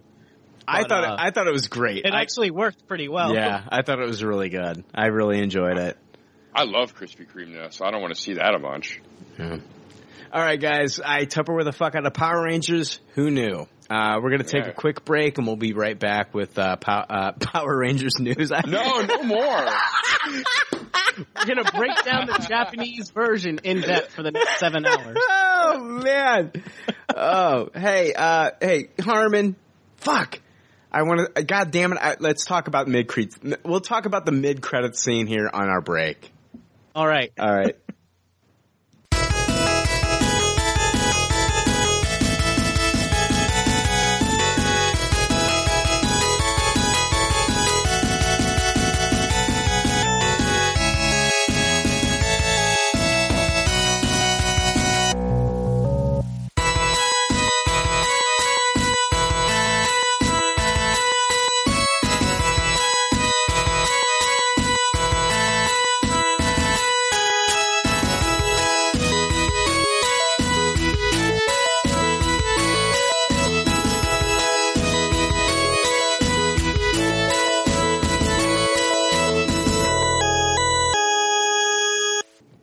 All right, we're back.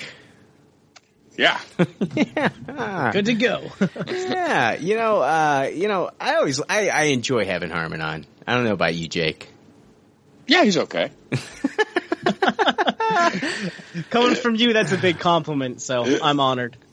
Real quick, we're going to end Good Pop, Bad Pop here, but I want to talk real quick. I watched the 2 Dave Chappelle specials on Netflix. Oh, nice. Oh, nice. I watched the first one.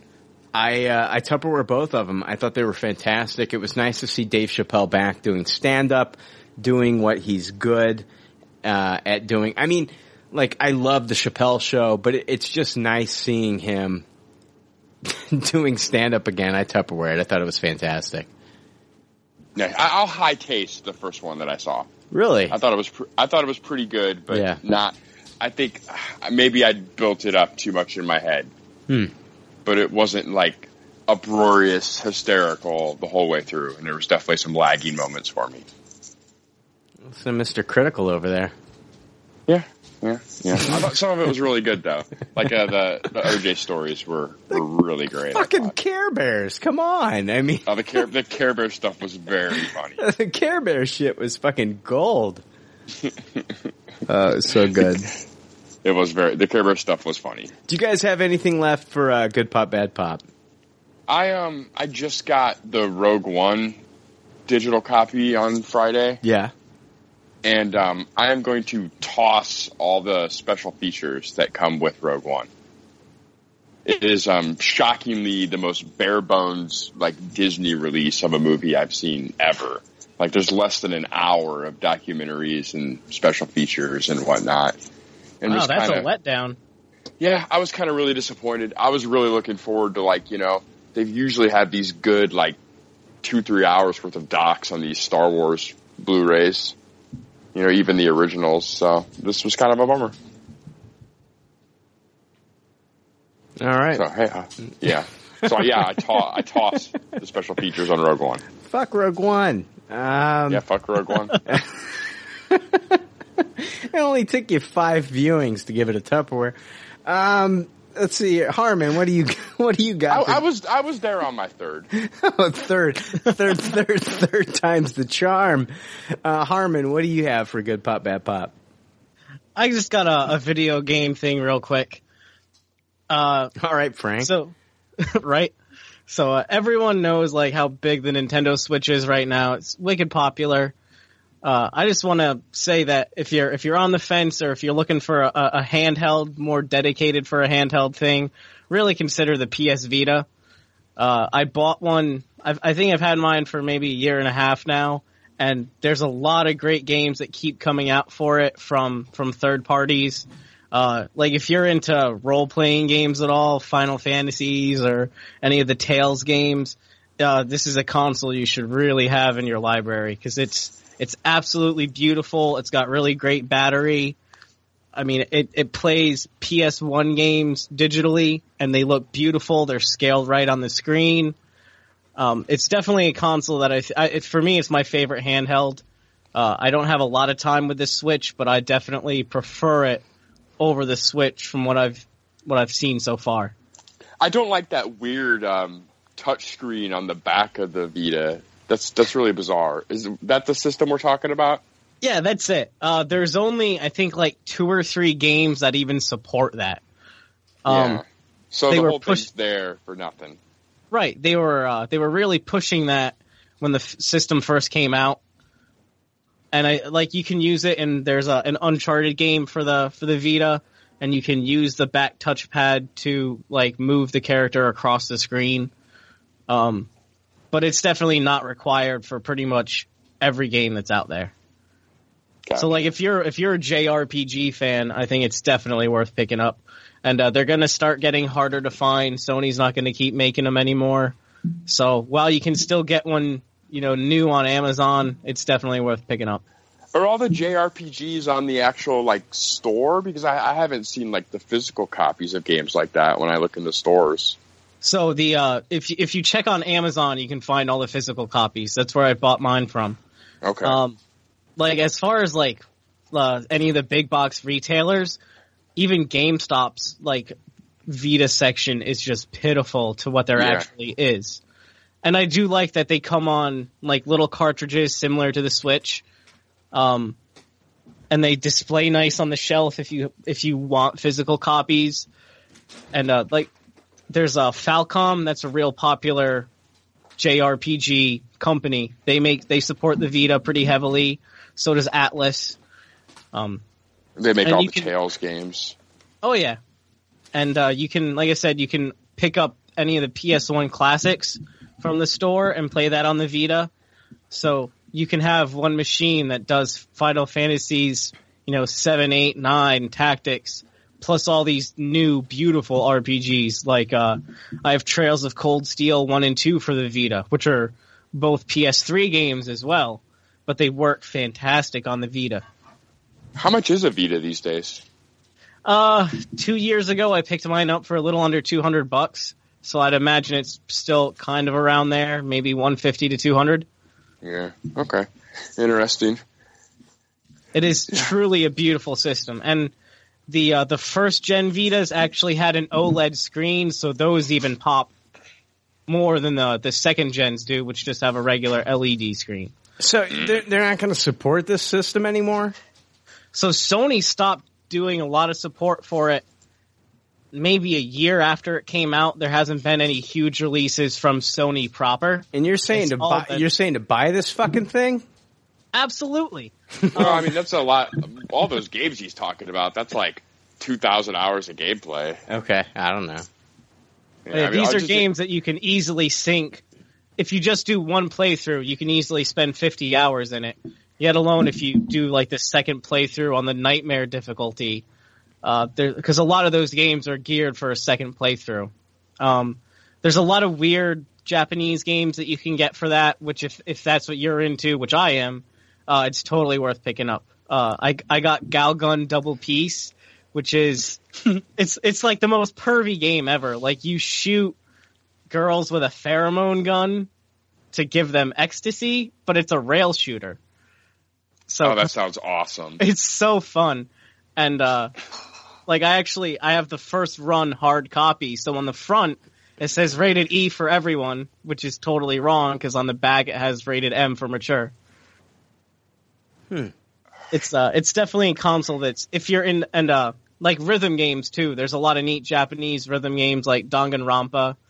How are you playing rhythm games and having fun on a handheld system? It's not that bad. I mean, it has a full controller layout. Just the only thing it doesn't have are the secondary, like, L2 and R2 triggers. But everything else is there. So you still have the D-pad, the twin sticks, the 4 face buttons. And it definitely works for... It's almost like you would play Parappa the Rapper, having to match the XX square or whatever. Yeah, Similar to that. Chop, chop, kick. Absolutely. Oh, man. Do you have a PlayStation 4, Harmon? I do. On Tuesday, they're re-releasing Kingdom Hearts 1 and 2 on a single package for $40, all HD remastered and everything. So I have the PS3 re-release of Kingdom Hearts 1. Yes. But I'm really excited to pick up the PS4 bundle. I have never played the remasters for the PS3, so I'm super pumped. I only put about maybe 10 hours into it, realistically, because as much as I love the PS3, the PS4 just overshadows it so much. Yeah, and I agree. And I'm really excited to see this game going through the PS4, getting the best graphics they can out of it, and revisiting both of them. I'm excited to see Kingdom Hearts 3, man. Hopefully before I'm 50. Finally! The first game came out, I think I was 11 years old. And I'm really excited to finally have the third piece in what was supposed to be a trilogy, and now there's how many spin-off games from the Game Boy Advance and the DS's, and there's a mobile game, all sorts of shit. Yeah, it's ridiculous. All right, listening to you guys talking about video games, I feel like my grandmother, me trying to explain Snapchat to her. I have no idea what the fuck is going on right now. I really want to play that pheromone rail shooter. That sounds pretty crazy. I think you could get it for PS4 too. Yeah, send me a link to video of that. I got that sounds ridiculous. Oh, it's so much fun. Will do. All right, let's move on into the pop culture leftovers news. Hear ye, read all about it. It's the leftover news and there's no doubt about it. This news is gangsta as fuck, yo. It's gangsta as fuck, yo. All right, so let's see here. There's a new movie that's being developed, and I want to talk about it. It's called Overlord. Have you guys heard about this? I have not. I haven't either. It's a World War II film. It's directed by Julius Avery, and here's a synopsis. On the eve of D-Day, American paratroopers are dropped behind enemy lines to carry out a mission crucial to the invasion's success. But as they approach their target, they begin to realize there is more going on in this Nazi-occupied village than a simple military operation. They find themselves fighting against supernatural forces, part of a Nazi experiment. So, what's even more interesting about this is that it's being developed by Paramount and Bad Robot, with J.J. Abrams attached to produce. That gives me some hope. You think it might be a Cloverfield movie? Exactly. That's exactly where I'm going. People are saying that this very well could be another Cloverfield film in disguise. But not only that, but also Lindsay Weber is going to produce, who was also a producer on 10 Cloverfield Lane. So, oh yeah, I thought the next movie was going to be the movie called God Particle, which it still very well could be. If you look at God Particle on IMDb, it actually comes up as Cloverfield movie. Interesting. And the synopsis for God Particle is: a shocking discovery forces a team of astronauts aboard a space station to fight for survival, while the reality has been altered. So it's weird though. One of the actors from the film says, as far as they know, it's not a Cloverfield movie. Here's an article. This is from Screen Crush. It's about God Particle. It's from that actor. Gugu Mbatha-Raw and David Oyelowo will lead an ensemble cast in the upcoming God Particle, a new bad robot sci-fi movie coming from director Julius Ona. When I caught up with Mabatha Raw on the phone last week to talk about her upcoming gun-controlled drama, Miss Sloane, I asked how the sci-fi movie will fit into the thread of the Cloververse. She told me she had and still has no idea God Particle is even a Cloverfield movie. She says, I actually have no idea. This is news to me. When I did the project, it was a total standalone sci-fi space thriller, so I couldn't tell you how it's connected. I don't know if that's just a rumor.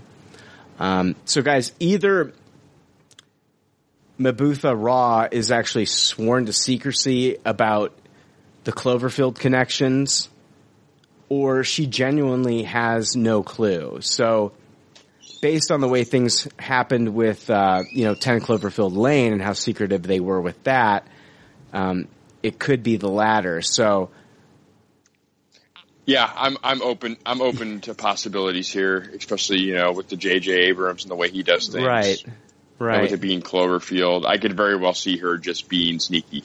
Right, but on the flip side, could they go Nazi with it? Could, you know what I mean? Could this be like a prequel to everything? And could Overlord, this World War II movie, be a Cloverfield movie in disguise? I mean, either one of these. That would be... for Jake, for the long, and I haven't mentioned God Particle on the show, but I've been aware of it. I knew God Particle was coming out. I knew God Particle was possibly the third in the Cloverfield trilogy.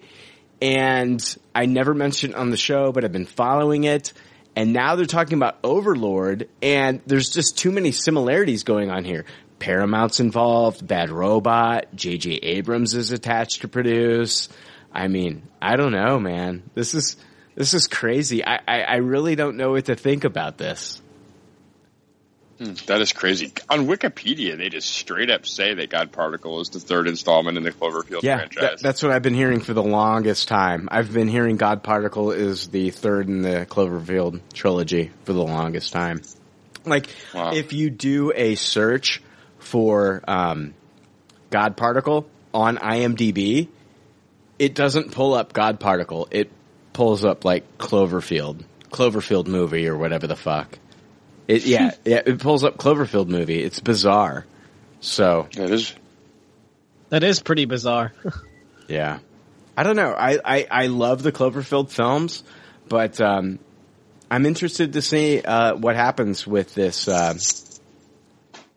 film Overlord, if it actually is a Cloverfield film.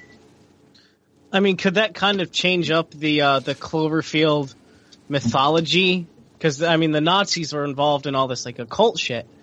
So, could it almost be they open some kind of portal? And, does that change the monster from being, an alien? Or is it some otherworldly creature? There's a whole lot of possibility. Or is it just them meddling with science and creating it? Or who knows? Right. What's the Nazi movie called? Overlord. Huh. Yeah. I am going to just say that God Particle is still part of the Cloverfield universe. Yeah, it seems universally accepted. It really does. It really does. I Google searched this movie, and it's all everyone is saying. I mean, literally weeks or months after 10 Cloverfield Lane came out, God Particle was attached to this. And I can understand that, the actress is not familiar with it. They probably didn't tell her that it was part of the Cloverfield universe, but I feel I don't know. It's just weird that this Overlord movie seems to be coming out and that it has kind of a supernatural element included, which actually could tie into the Cloverfield universe. I don't know. I love the Cloverfield movie, so I think this is it's pretty interesting. To see I'm excited. I can't wait to see what they do next. Right. Agreed. So, guys, did you watch Zombieland? Oh, The yeah. movie? The movie, yeah. Yeah. I was a big fan of it. You know, Emma Stone, Jesse Eisenberg, Woody Harrelson.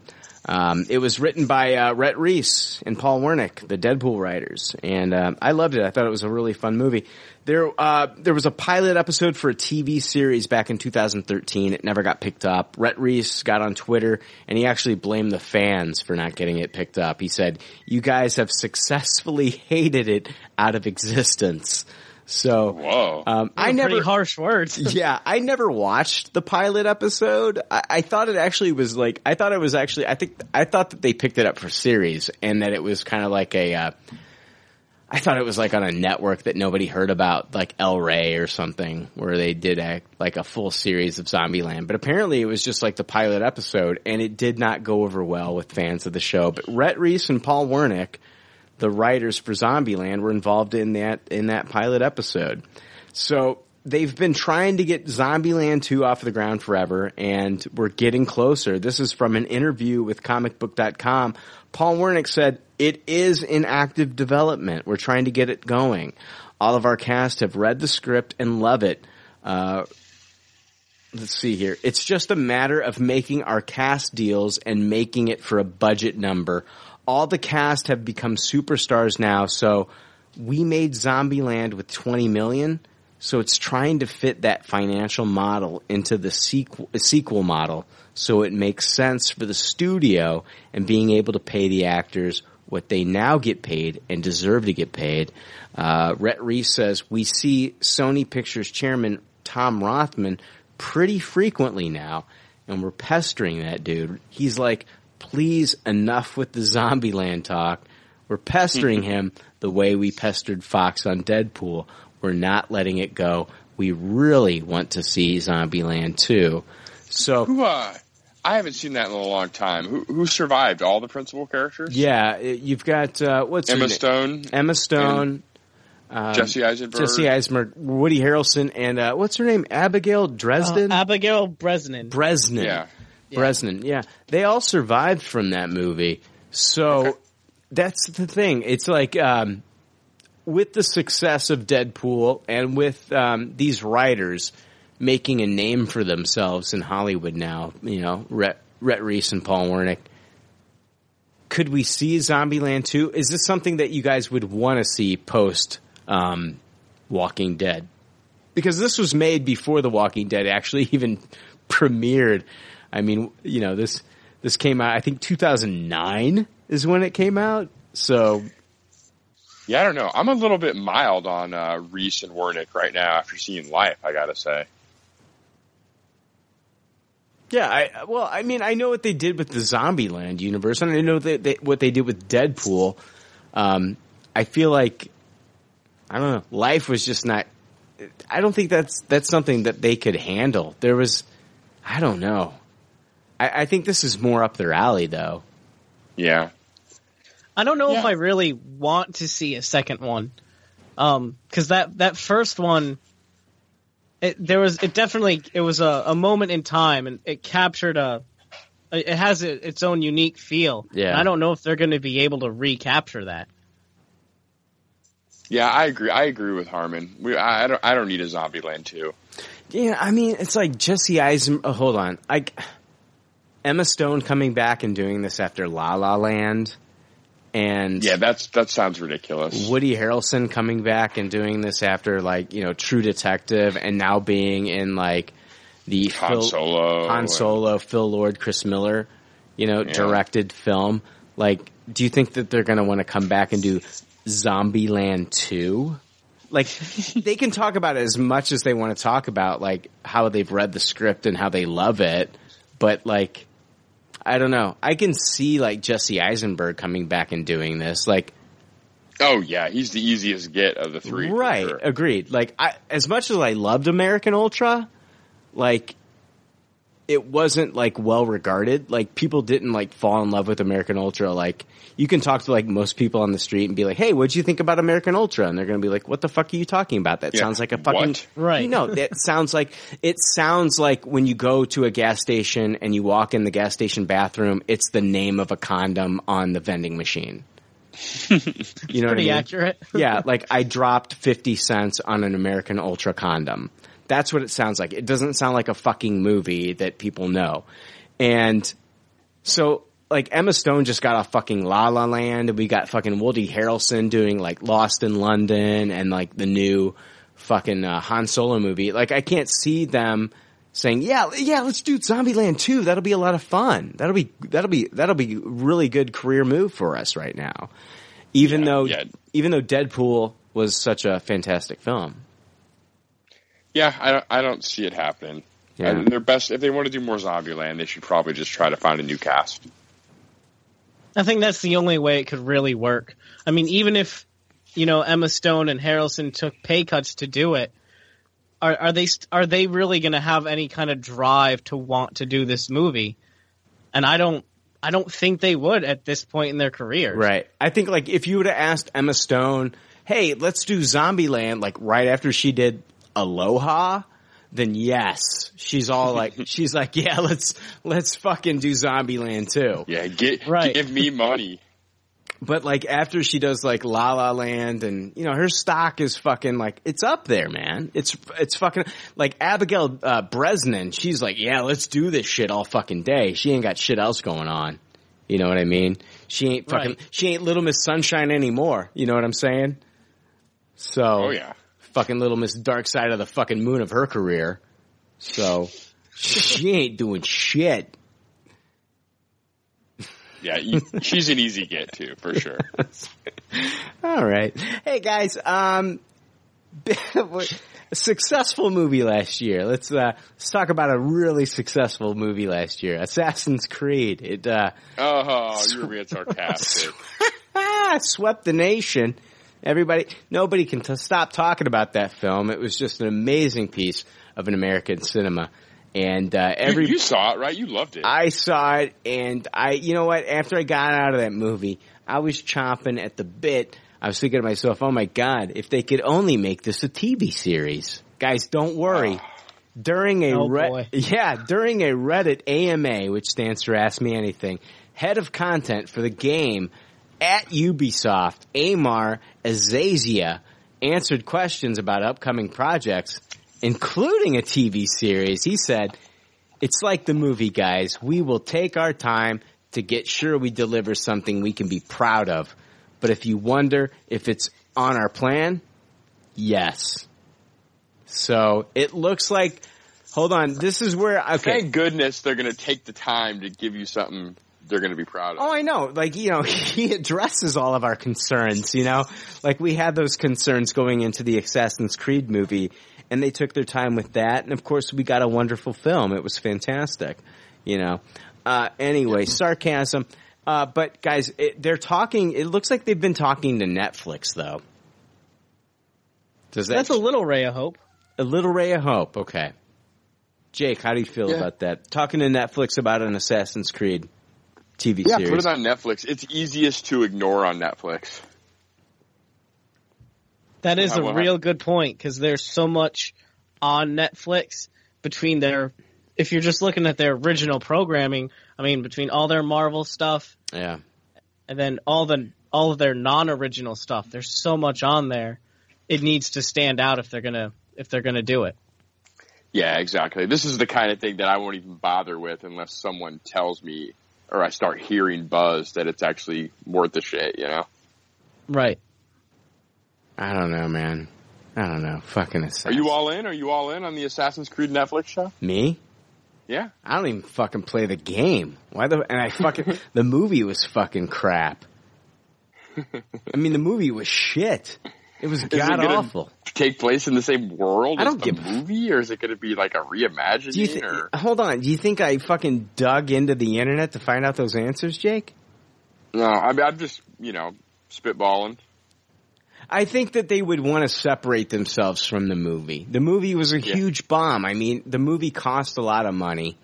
Probably not that many people enough people haven't seen it, too, to just spin off a TV show on it. Yeah. I don't know, it's just horrible. I don't know, it's just a horrible time for the movie to come out, like a week after Rogue One. Oh yeah, and it's not like it was good. It's not like it Well, hold on, that Jake. movie. You know what? It's like, it's Christmas time. I'm spending a lot of money on gifts. You know, I took the whole family to go see Rogue One. We love Star Wars.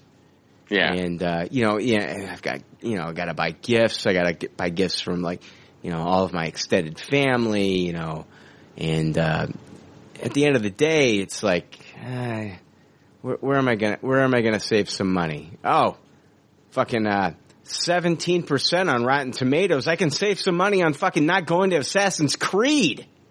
Yeah, no shit. Right. So, I don't know.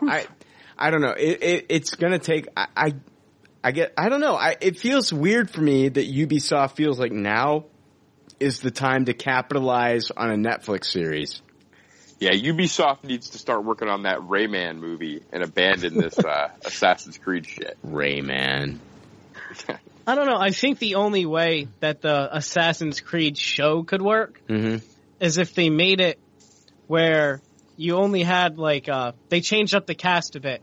So they send this person into the past, and maybe they're in this certain era of history for 3 episodes or whatever. Come on. He does his thing, and then they put someone else in there. Come on, That's the Harmon. only way, it would be remotely interesting. Harmon, stop it. You're embarrassing yourself. And can I throw this out there real quick? Throw it out there. Scott Bakula is still alive. Let's get a fucking resurgence of Quantum Leap. Here. I'll sign that. Let's fucking. I would love to see that. Pick right up. Yeah. Fucking let's bring back Scott Bakula. Let's have a resurgence. We had X-Files come back last year, right, guys? Why the fuck? It was fantastic. Why the fuck Quantum Leap would be huge. Why the fuck can't I get my Quantum Leap? Fuck this Assassin's Creed. Fuck this Assassin's Creed bullshit. Is Steve Stockwell still alive? I don't know, but you know what? If he's not alive, on the horn. It doesn't matter. Fucking Scott Bakula's still alive. Let's fucking, you know what? Netflix brought back Arrested Development. They can bring back fucking Quantum Leap. Let's fucking do this. I'd be so excited for a resurgence of Quantum Leap. Thank you. Yeah, we should. That'd be so much fun. We should start a Bring Back Quantum Leap petition. Stephen Moffat, he's left Doctor Who. Let's fucking get him on fucking Quantum Leap. Yeah. Why not? I don't blame you. I mean, it makes sense. Why are we talking about fucking Assassin's Creed when we can be fucking, let's do some real fucking time travel and bring back fucking Scott Bakula into Quantum Leap. Jesus. Yeah, no shit. I don't Bouncing around in the old time. I know. Fucking bring back Ziggy. That's what I'm saying. Not the fucking comic strip, but I'm talking about fucking Ziggy the fucking computer. Oh, I hate Ziggy the comic strip. Oh, it's awful. That and Kathy. Well, I like Kathy better. Fuck Kathy. At least Kathy has some attitude. Fuck Ziggy's the most vanilla thing ever. Kathy's got no fucking nose. What the fuck is... Who did Kathy on SNL? Oh my gosh. Oh, I don't know. It was hilarious. I don't know. This episode, I hate this episode. Oh, this episode's the best. I'm having fun, so I'm happy. I love talking to you, Harmon. I just don't know how this shit... Hey!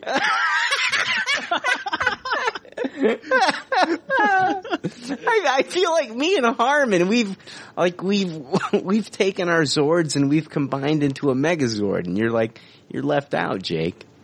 Oh man. Yeah, I mean, you should have seen Power Rangers. You had to go see Life. I know, man. Who'd have thunk it? I know. Are we talking about the bad call there, man? Dude, Power Rangers was the fucking shit. Yeah, all right. I regret it. I can't believe I'm saying that. Let's go. Let's move on to some Marvel news, and then after Marvel news, we'll take another break. But yeah, let's move on to Marvel news.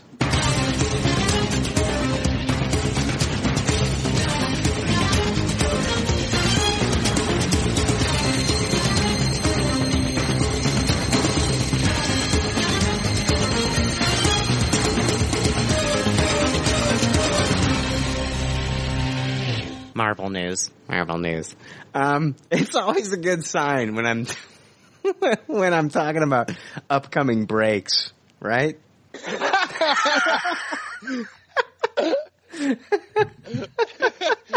I think you even said that'll be good. I'm not even like really promoting Marvel news. I'm actually promoting our next break. Yeah, do you need a break now?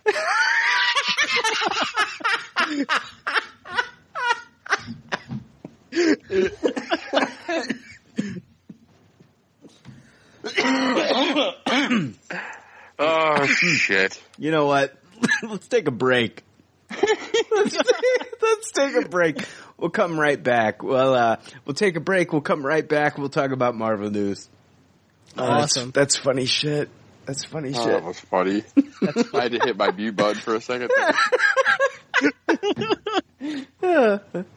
Greetings, Leftover Army. Pop Culture Leftovers is the people's podcast. They're always looking for new writers and YouTube reviewers to join the team because they themselves aren't talented enough to write them. In all honesty, they're not even sure Frank can read. But their listeners can. So send your reviews to popcultureleftovers@gmail.com, and if the leftovers like it, they'll contact you and you could see your article featured on popcultureleftovers.com. Thank you. Oh, yeah.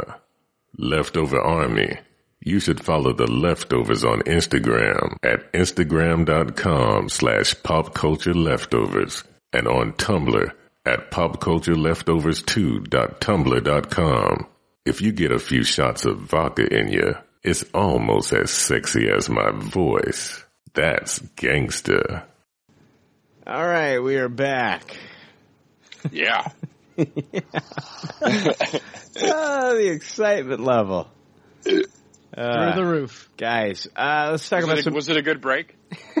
I suppose. I don't know. It was all right. This is why you shouldn't drink in podcasts, I swear. It's a bad idea for me. I haven't drank in like 2 weeks, so... This is why you don't drink it.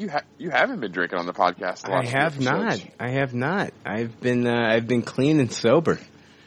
Yeah, not so much this week, guys. I'm recording. I'm recording from home, so I thought, yeah, it'd be a good idea to drink, and not so much. Guys, it looks like we're getting Deadpool 2 next year, of course, which will star Deadpool and Cable. But will X-Force be considered Deadpool 3? Well, according to Deadpool writer Rhett Reese, the answer is no. Listen to his quote.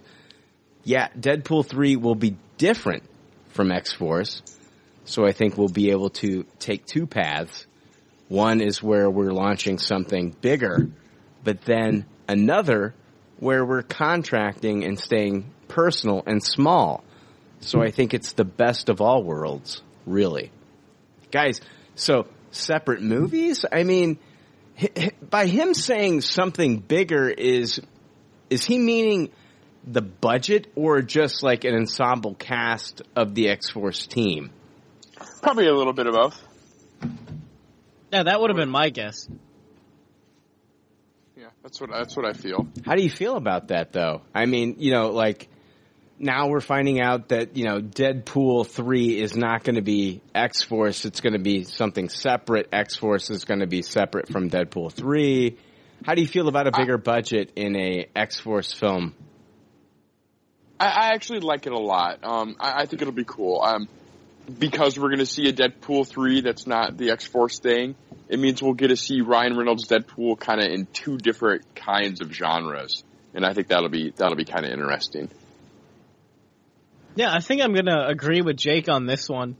I like having Deadpool 3 be its own thing where Ryan Reynolds can really shine as the star, and let X-Force be the team movie where the other characters can have their moments. Yeah, I don't also want X-Force making fun of itself for being cheesy and low budget. I want X-Force to be a comparable action movie and look good. Interesting. I don't know. I don't know. It's one of those things where, like, I feel like X-Force is still. I don't know. We haven't had that Cable casting, so I want to see where that goes too. Like, we were promised the Cable casting like really soon.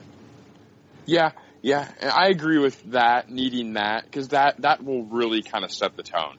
Yeah. Yeah. I don't know. That'll be crazy. I can't wait for that day. What's up with the Cable casting for Deadpool 2? Collider had an interesting rumor. They said sources tell us that in casting Cable, Brad Pitt was eyed to take on the role. And there was, I saw art like depicting that. Yeah. It was crazy. There was interest on both sides. As of right now, he's moved on, but since this role is very much in flux, there's the possibility that things could change. The actor may soon have his hands full producing and starring in World War Z 2, if that gets greenlit from Paramount. But this would have been a massive casting coup for the superhero follow-up. I personally... If I'm his agent, I'm telling him to take Cable over World War Z 2. Yes. Well, no doubt about that. World War Z was a success. It was. I mean, as much as I did not like that movie, I have not revisited that movie. It was one of those movies that came out, and I was just like, I can't believe it's doing as well as it's doing. I can't believe that people are, flocking to the theater in droves to see this, and they were. People were zombie crazy. They at that were. time. They were. It came out at the perfect time. Walking Dead was like at its height, and people were seeing this movie, and people were enjoying it for different reasons. I didn't care for it. I have not revisited it, and I didn't like it then. I tossed it then, and I toss it now. But the book is marvelous, by the way. Yeah, from what I hear, the book is great. I've never read the book. You've read the book, Jake? Yeah, the Max Brooks book. Mm-hmm. Yeah, it's very good. It's written in a completely different style than the movie depicts. It's really weird how they did it. But Brad Pitt as Cable, what are your thoughts? Like, is that something that you'd want to see? I'd be okay with it. I'm actually quite a big fan of Brad Pitt and his acting abilities. So this is better than other options I've heard. I'll take this over Stephen Lang. Yeah, I'm going to agree with Jake on that one. Brad Pitt's a totally capable actor. And I mean, I don't have much of a connection to Cable, so I'm not like, oh, it has to be this or that. But Brad Pitt is a good actor. And if they can make him look the part, then see what happens.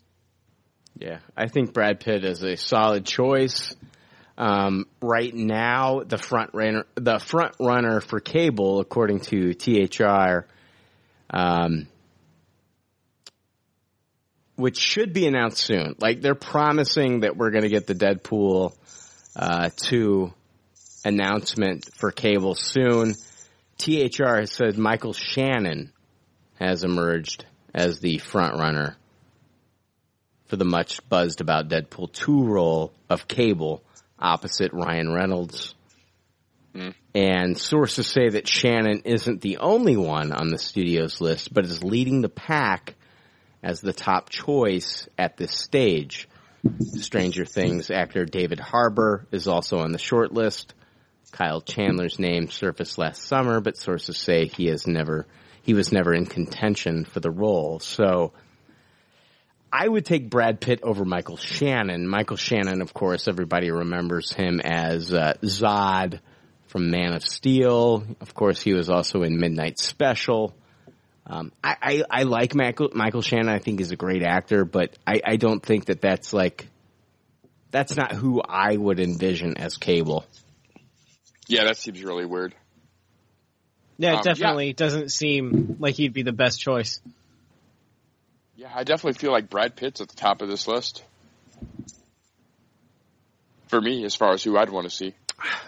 I don't know, man. Like, I'm still kind of like, I would love Ron Perlman. I think he'd be great. I mean, people have talked about Liam Neeson. Who's the other one? Pierce Brosnan is another one that they've been talking about.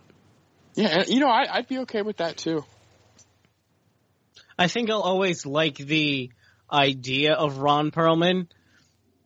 I don't know how well it would actually work, but I like the idea of it. Does that make sense? I feel like within the universe that they've created of Deadpool, Ron Perlman actually would work quite well. He can ham it up pretty well, and it'd be pretty neat to see the dynamic between him and Ryan Reynolds. Yeah, I agree. I actually think Ron Perlman doesn't work for everything, but I really do think he actually would have worked for Deadpool 2. Yeah, I think like in Deadpool 2, he definitely works. I think like he'd be fantastic. I don't know. I feel like he'd fit like a glove. Yeah, I agree. I've always been kind of like pro Ron Perlman in this, but like if they got Brad Pitt, I'd be thrilled. Michael Shannon, though, I don't know. Yeah, I feel like you need a draw here. You really do. What about you need a name that's going to wow. Okay, what about Dolph Lundgren? He's been tossed around. Yeah, it's definitely a shock. I feel like it's definitely a name that would cause more emotion than Michael Shannon. Yeah, no doubt about that. Yeah. Whether or not it's good emotion, I didn't say, but you know. Yeah. All right, guys.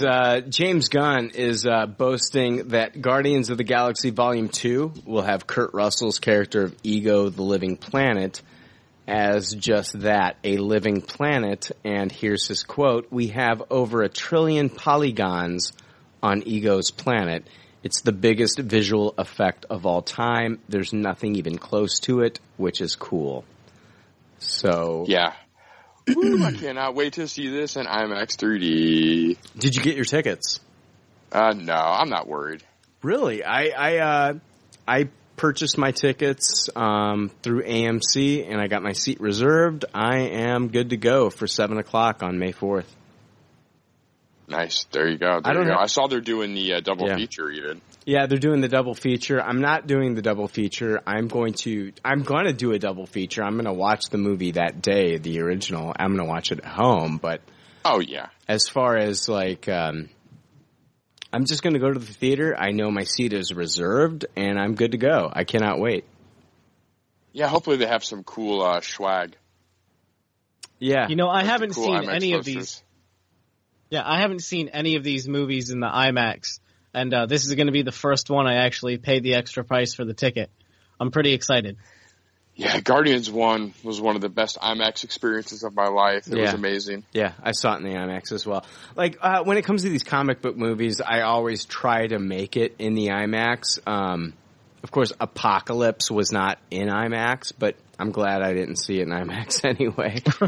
Yes, correct. Yeah, that would have been a good call. Those special effects would not have been helped by a bigger screen. Yeah, it was like real 3D, but I didn't even see it in that, so I didn't even give a shit. But I just feel like it's crazy, though, that James Gunn is saying that this is one of the biggest special effects of all time. He says he says, quote, "It's the biggest visual effect of all time." Is what he's saying.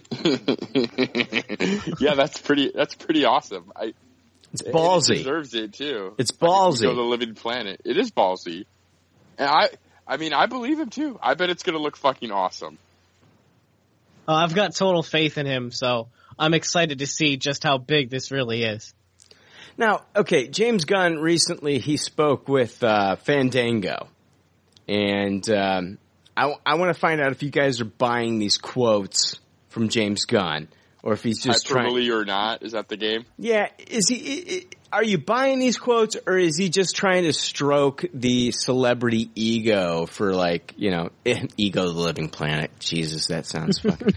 Is he just trying to stroke their fucking egos as celebrities? Because he's talking about Stallone's character in Guardians of the Galaxy Volume 2, as well as I heard about this. Yeah, he's talking about Kurt Russell's Ego, the Living Planet, and he talks about how they may show up again in future films. He says, quote, "This is definitely not a one-off.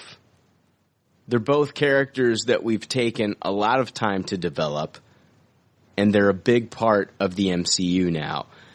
Is he just saying this to stroke the ego of Sylvester Stallone, because Sylvester Stallone is such a very well-known actor, as well as Kurt Russell, which I find this interesting that this is kind of like these actors are being reunited since Tango and Cash. Yes, that is hilarious. That is very odd. But like, is he saying that? Because when he says this, it makes me feel like that they might not just come back in like Guardians of the Galaxy Volume 3. It makes it sound like that's definitely the connotations that I get from it too. Yeah, like they might be a part of different films. Like maybe they might show up in like in Avengers Infinity War or something like that. I don't know. Like, what are you taking from that, Jake? It seems very bizarre. Like, I wouldn't think that the Kurt Russell Ego of the Living Planet character would be part of anything other than the Guardians of the Galaxy. Yeah, but like this is how James Gunn handles a lot of different actors. I mean, like this is how he handles Vin Diesel too. Like he's like, oh, you want a Groot movie? Well, yeah, I'll tell Vin Diesel. You know, I'll talk to Marvel about a Groot movie. You know what I mean?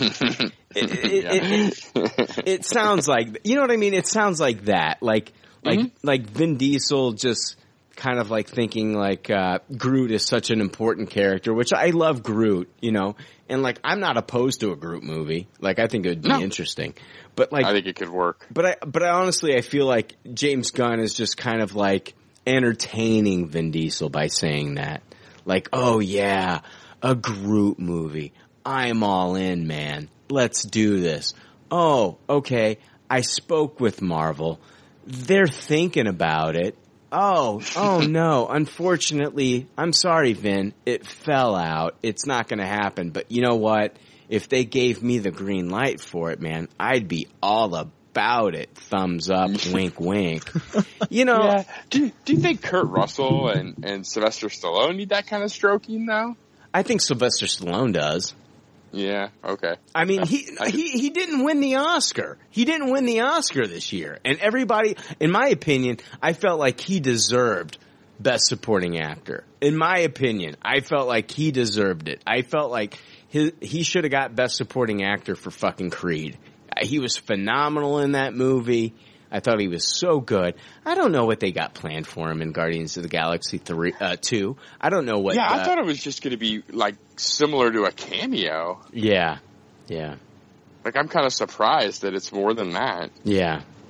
I don't know. I don't know how to take James Gunn right now with these comments. Yeah, it's ridiculous. I don't know, but what I do know is that Kurt Russell is a hell of a catch to have in the movie. Yeah.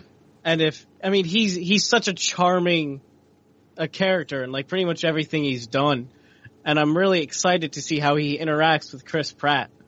And I would be totally down to see Kurt Russell interact with, you know, Captain America, Iron Man, whoever. I think that's the character where it could be a lot of fun. Yeah. Agreed. Yeah, but like, what are Kevin Feige's plans for these characters? You know, what does Kevin Feige think about like the overall plan for these characters? Like they could be major players in Volume 2, but as far as like going forward in the MCU, like it sounds like James Gunn is just like, oh, okay, you know, like yeah, I brought these guys in, but like yeah, they've got a bigger purpose when it comes to like the overall scheme of what we're doing in the MCU. I see what you're saying. James Gunn isn't in charge of the Black Bolt at the end of the day, right? So he really has no room to talk or speak about whether. Well, hold on, this is my whole point. Like James Gunn, like who did he bring into these movies? He brought in some of like the regular players that he's going to have in his films: Michael Rooker, Sean Gunn, his brother. Like if he came in and said, "Yeah, you know, Sean Gunn, my brother." And Michael Rooker are going to have, like, I have bigger plans for them in the overall MCU. I'm thinking to myself, what are you talking about, dude? Like, these characters, I feel like they're just reserved for, like, your Guardians of the Galaxy movie. Like, yes, of course, I would love to see, you know, fucking Michael Rooker in a scene with Tony Stark or in a scene with, you know, Paul Rudd. I think that would be fun, but as far as like their characters being integral to the overall Marvel Cinematic Universe, I don't think it's really there. I think like they're part of like the Guardians of the Galaxy universe. Like I think that's where they're best utilized. And James Gunn is just going out and saying like, oh yeah, Stallone's character that we're just introducing in Guardians of the Galaxy Volume 2, which hasn't even been like prominently displayed in any of the trailers. Like we've got more Mantis. Yeah, agreed. In the trailers. Yeah, It's really bizarre. It is. I feel like he's stroking the egos of these two actors. I'm just going to come out and say it. There you go with the ego jokes again. Yeah, I know. I'm coming out and saying it, that he got to work with Kurt Russell, he got to work with Stallone, and he wants to make them feel like there's something special in the MCU, which in all actuality, like, I feel like they're going to be the equivalent of like Jeff Goldblum in Thor Ragnarok, where he's not integral going forward. Same thing with like The Collector. The Collector, you know, Benicio del Toro was in Guardians of the Galaxy Volume 1. He's not even showing up in Guardians of the Galaxy Volume 2. I think like he's just trying to like make these actors feel like they're important. I don't know, in the MCU, when in all honesty, like it really comes down to like, oh, when am I going to get my next, you know, Captain America appearance? When am I going to get, you know, more Iron Man? When am I going to get more Thor? I don't know. Yeah, I agree. Yeah, that's right. And James Gunn is so good at like blowing smoke up your ass with that kind of. Yeah, he did it with Ant-Man. Ant-Man's the best fucking Marvel film ever made, and like, shut the fuck up. James, I love you, but man, you made a great Marvel movie. You made a better Marvel movie than fucking Ant-Man. Come on, Peyton Reed. Come on. Knock it off. You made a better movie than Ant-Man. Jesus, come on. People, Ant-Man number 2 is not going to have a fucking $160 million, they're not going to be tracking $160 million, opening weekend for Ant-Man 2. Come on. No. I don't know. That's hilarious. I don't know. Yeah, God. I can't wait for Guardians 2. I can't wait for Guardians 2 either. I fucking bought my ticket. I fucking got great fucking seats, fucking center row. Cannot wait. Guys, we're getting a Silver Sable and Black Cat film. Did you hear about this shit? No, I haven't. Okay. The information, it comes from Hollywood Reporter. Listen to their quotes. The studio, already in deep development on villain offshoot Venom, is now developing a feature project centered on female characters. Silver Sable and Black Cat. Christopher Yost, who worked on the upcoming Marvel movie Thor Ragnarok, is writing the script, building on a previous version written by Lisa Joy, the co-creator of Westworld. Silver Sable, created by Tom DeFalco and Ron Frenz in 1985, is a mercenary who runs a company that hunts war criminals. The character has been both an antagonist and an ally to Spider-Man. Black Cat, an acrobatic cat burglar whose real name is Felicia Hardy, has a long and tangled romantic history with Spider-Man in the comics. The character was cut from scripts from the Sam Raimi Spider-Man trilogy, and a Felicia Hardy, played by Felicity Jones, briefly appeared in Amazing Spider-Man 2, though no Black Cat connection was ever made explicit. The article does state, though, guys, I want to point this out, the article does state the spin-offs are not offshoots from the upcoming Spider-Man Homecoming, but rather projects spun from the overall franchise and based on Sony's Marvel Spider-Man universe. Are we talking two separate movies here, or a Silver Sable and Black Cat movie? It's a Silver Sable and Black Cat film. It's a team-up film. That seems kind of weird. What's going on here? I don't know what's going on with Sony right now. Like we get a Venom movie that we don't know if it's connected to Tom Holland's Spider-Man at all. We are now hearing rumors of a Silver Sable and Black Cat film, and it's not 100% connected to Tom Holland at all. What's going on here? Like these were things that we found out a couple years ago with the Sony leak. They were talking about a feature project that was centered around female characters, and so everybody was talking about a Black Cat film. And I'm trying to understand this. I'm trying to understand like what Sony's doing right now, as far as like what is going to be connected to the MCU and what is not going to be connected to the MCU.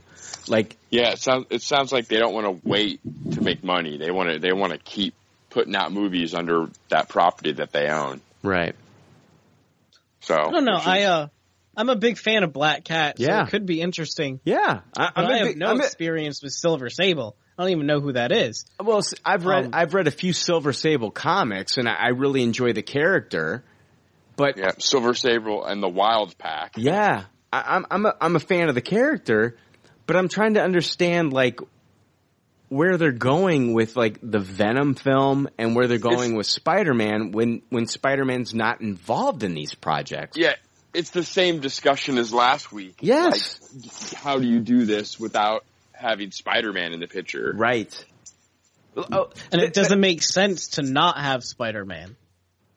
Yeah, Black Cat to me, Black Cat's even weirder than Venom. Oh man. Doing it without Spider-Man. Oh, yeah. I can't imagine that Black Cat shows up on a rooftop and Spider-Man's not there to talk to her.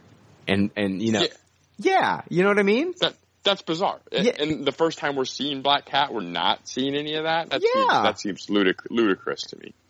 Right, that doesn't make any sense. I'm trying to think to myself, like, I know that Sony's coming out with an animated Spider-Man film that's going to be brought to us by Phil Lord and Chris Miller, our directors. Yeah, I'm pumped for that. I'm so pumped for that, and oh my god, if it's a theatrical release, like, you know, like Lego Movie, it's gonna blow the fuck up. It is gonna blow the fuck up. I guarantee. I'm pretty sure it is. It's like an all CG animated. Yeah, I think it's going to – I mean, if it's Phil Lord and Chris Miller, it's going to be theatrical, and it's going to blow the fuck up.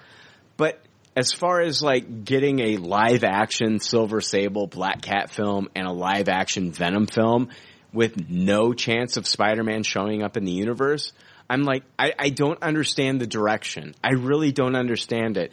And so, like, when I read this article, I'm thinking to myself, so – are Silver Sable and Black Cat going to team up to fight against Venom? Like, how does that even make sense? I'm like, Jake, I'm trying to fucking make heads or tails of this news, and I really can't. And I'm thinking, like, is this Avi, what's his name? The producer. Avi Arad or something. Yeah, like is this him? Is this his influence? Avi Arad or whatever the fuck his name is? I think they just can't sit still. They just want to keep trying and throwing shit at the wall and trying to make that superhero money. Spider-Man has a great rogues gallery. Why can't they just incorporate that into the MCU, Jake? Why do they have to have spin-off movies? Yeah, I don't know. I don't know. It's very bizarre. Yeah, because do you think we'll see like Michael Keaton anywhere beyond the Spider-Man movie? They were lucky. Maybe that's. Yeah, they were lucky to get him for this movie. To be quite honest with you, you know, he dropped out of it at first, and then they signed him back on. I don't know. I don't know. I mean, I think they're going about it the right way by getting Michael Keaton in there as the Vulture to start off with, instead of going Green Goblin route. You know, you know, like, let's lead up to Green Goblin. I agree. I think that's, totally agree. Yeah, that's just smart. But I'm trying to wrap my head around a Silver Sable movie with Black. I love it. I love the fact that they're thinking about Silver Sable and Black Cat. But I don't love that they're going to do this movie without Peter Parker ever showing up. It doesn't make sense to me. Yeah, I agree. It's ridiculous. Huh. I don't know. I'm still excited to see something with Black Cat on the big screen. Yeah. But without Spider-Man, it doesn't make a whole lot of sense. Well, that's the thing, Just Harmon. do a Silver Sable movie. That's the thing. Like, I you know, like, this article, it states that the spin-offs are not offshoots from the upcoming Spider-Man Homecoming movie. What I'm worried about is, like, that they do these movies and they do them with their own feel and their own tone. And then they go the X-Men route where they're like, oh, you know, these movies, you know, people did like them. And so let's now try to shoehorn them into the MCU. That's the wrong way to go about this, guys. They should go into this thinking like, okay, if we're going to do a Silver Sable movie and we're going to do a Black Cat movie, we need to think about like where we're going to take these characters, going forward. Like, have a plan. Yeah, have a plan. Have a plan. Like that's what I loved about the Marvel movies from the get-go is like, we got our Iron Man movie. It was a success. And so like now let's set up our Avengers. And so let's have individual films. And like I have no problem with them doing a Silver Sable and Black Cat film as long as the intent is to actually bring them into the broader MCU. I don't want it to feel like a completely different fucking film and then try to shoehorn them into this universe. Like we were talking about last week with the fucking Venom film, with it possibly getting that R rating and then trying to find a way to shoehorn it into Spider-Man. Like, Jake, you were against that, and I agree with you. But like, I can't see them doing fucking like 3-4 Venom films and then never having the possibility of Spider-Man showing up in those movies. It just does not fucking click with me. It doesn't make sense. Yeah, I agree. Of all these characters that we've named, if they were doing a Silver Sable solo movie, like I could buy that one most of all. Yeah. But the rest of it's kind of ludicrous. Yeah. I don't know. I have no clue. I don't know where they're going with this shit. Anyway, let's move on into DC news. We're going to talk about Justice League trailer. So it's time for DC news. Last night, Batman destroyed my vagina. And now the leftovers are going to destroy DC News. It's time for DC News, you fucking pieces of shit. Alright guys, I saw this fucking thing like one time, and I didn't really even pay attention to it. You're gonna have to tell me about it. I have no clue. What's going on with this Justice League trailer? Oh jeez, I'm the worst person to tell you about it. Harmon, did you see this thing? I have no desire to even watch the fucking trailer for this movie. So, I still haven't seen BVS. I have so little interest in the DC universe right now. Yeah, they play a bad cover of the Beatles come together, and they try to show you that this movie is going to have some humor chops, and basically don't land a single joke in the entire 2 minutes. Yeah. And this sounds like it's headed for a Tupperware. And it looks like a giant green screen nightmare of the likes I've never seen before for some reason. I was kind of blown away by that, Cyborg looks awful. I'll tell you that much. Yeah, but it looked like way too much bad CG and green screen and terrible jokes. And this movie is going to be a giant pile of garbage. How can they hide Suicide Squad with great trailers, but they the last couple Zack Snyder movies have just even the trailers look awful. So, ooch. Yeah, I watched it one time, and I was at work, and so I didn't have time to really focus on it. I saw what was it? Aquaman fighting some parademons with the trident or whatever. Yeah. I saw that stuff really seemed way too close to the Avengers stuff to be honest with you. The Batman joke, where Flash asks him, what's your superpower? And he's like, I'm rich. I saw that coming from a mile away. Yeah, it was not funny. No, that's almost like a played out joke online now, and it's not funny anymore. I don't know. Yeah, it looked terribly silly to me when Aquaman was on the Batmobile, jumping off and everything. It just looked, the special effects did not look up to snuff to me. Yeah. I'm sorry to say, but the Transformers movies have more solid special effects than these movies. I'm still hopeful for the Wonder Woman film. I really am. I want it to be good. I really do. I want it to be good. I want it to be so good. But the Justice League movie, did they really showcase Wonder Woman in the Justice League trailer at all? She has a couple speaking lines, but not so much, really. Okay. I feel like the showcase was Batman, Flash, and Aquaman. Yeah. So I don't know, I'm pretty hopeful for Wonder Woman. I want to like Wonder Woman. Yeah, me too. And it's pretty ballsy doing something set in World War I, because it's a hard war to make like a good movie out of compared to like World War II. So it is a ballsy choice, but I want to love it. Yeah, I want to. I really want to love Wonder Woman too. Wonder Woman. I really do. It's crazy we're getting this movie, November 17th is when Justice League comes out in November, and we're getting Wonder Woman in July, I believe.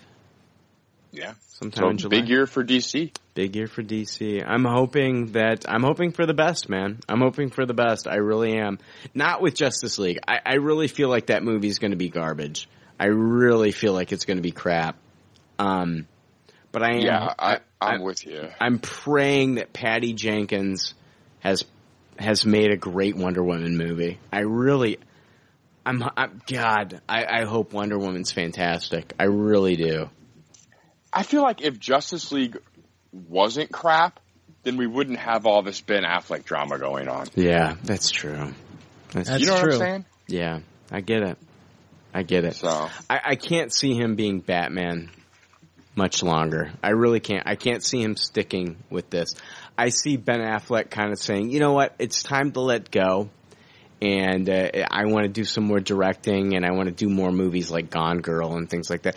He's had a rough year with that movie that he recently came out with that didn't do so well. Was it The Accountant, or what was that gangster movie that he did? Oh, I forget the name of that, but yeah, you're right. He's had a rough year. He's had a rough year. And BVS. And the nanny. Oof. Yeah. Let's I don't know. The fucking Justice League trailer, I watched it once, guys. I don't have a lot of thoughts on it. It didn't blow me away. So I have one more thought on it. Go for it. Fucking toss that motherfucker. There you go. All right, let's move on into Star Wars news. We'll wrap this up. We'll do emails next week. I don't feel like it this week. So is that okay with you, Jake? No, yeah. It's great. I love the way you said that. you were like pleading. I just don't feel like it. I just don't. I don't know. I appreciate. I love our listeners, but I don't know. It's just not this week. Yeah. Agreed. Yeah.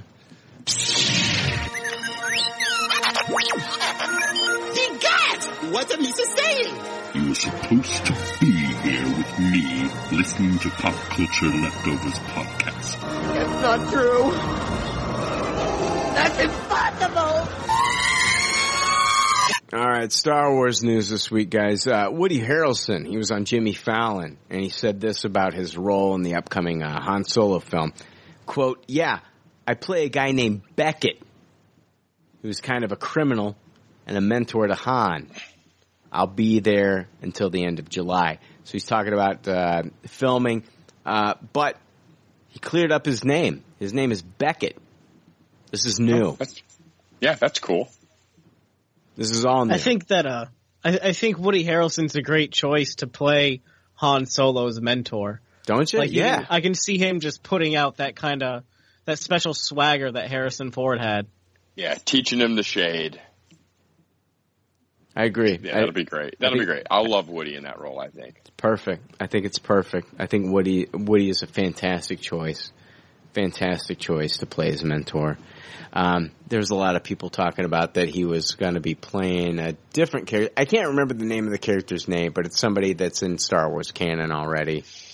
Yeah. I'm glad that they probably made him squash that on purpose. That was probably a targeted move for him to release his name and all that nonsense. Yeah. So his character's name is Beckett. Now, guys, we learned in a THR interview with CEO of Disney, Bob Iger, that the Han Solo film is going to take place over the course of 6 years. And we see Han from the ages of 18 to 24. We also found out that Han will meet Chewbacca and will be seen finding his ship, the Millennium Falcon. So, guys, this is going to take place over 6 years. Yeah, that's crazy. That's crazy. That I read all the stuff that Iger said. There was some pretty nutty stuff that he was saying. Did you do you have that on the docket? The Carrie Fisher stuff? No, about him saying that Han Solo's name is not really Han Solo. Oh, I didn't see that. What the fuck are you talking about? Disney CEO Bob Iger revealed a couple of details from the upcoming young Han Solo film. The film will cover the character's life from ages 18 to 24, will show him obtaining the Millennium Falcon, meeting Chewbacca, and most shocking of all, it will show how he took on the name Han Solo. Wow, I didn't read that. Yeah, and Twitter was going crazy about Han's real name and making jokes about what Han's real name could be. One of my favorite comic writers, Dan Slott, you know who this is. Oh, Spider-Man. Fuck yeah. Yeah, exactly. He actually was, he made the headline of the Chive with his tweet saying that Han Solo's real name will be Shooty McShootFirst.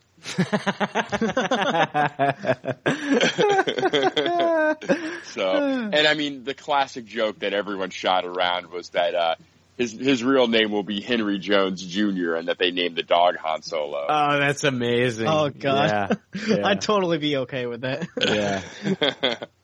I saw another great tweet that said, if you think people are mad that his name's not Han Solo, wait till you find out his name is Greedo Shotburst. Oh, God. Now, how old was Han Solo supposed to be in this? He's going to start off 18. Yeah, 18 to 24. 18 to 24. All right. Yeah, Brian, sorry to jump in on there. I just, the name stuff was the stuff that really freaked me out. No, I hadn't read that. I read the THR interview, but I did not read that. So that's interesting. Okay. No, I'm looking at a chart right now, and according to this, he was 29 when episode 4 happened.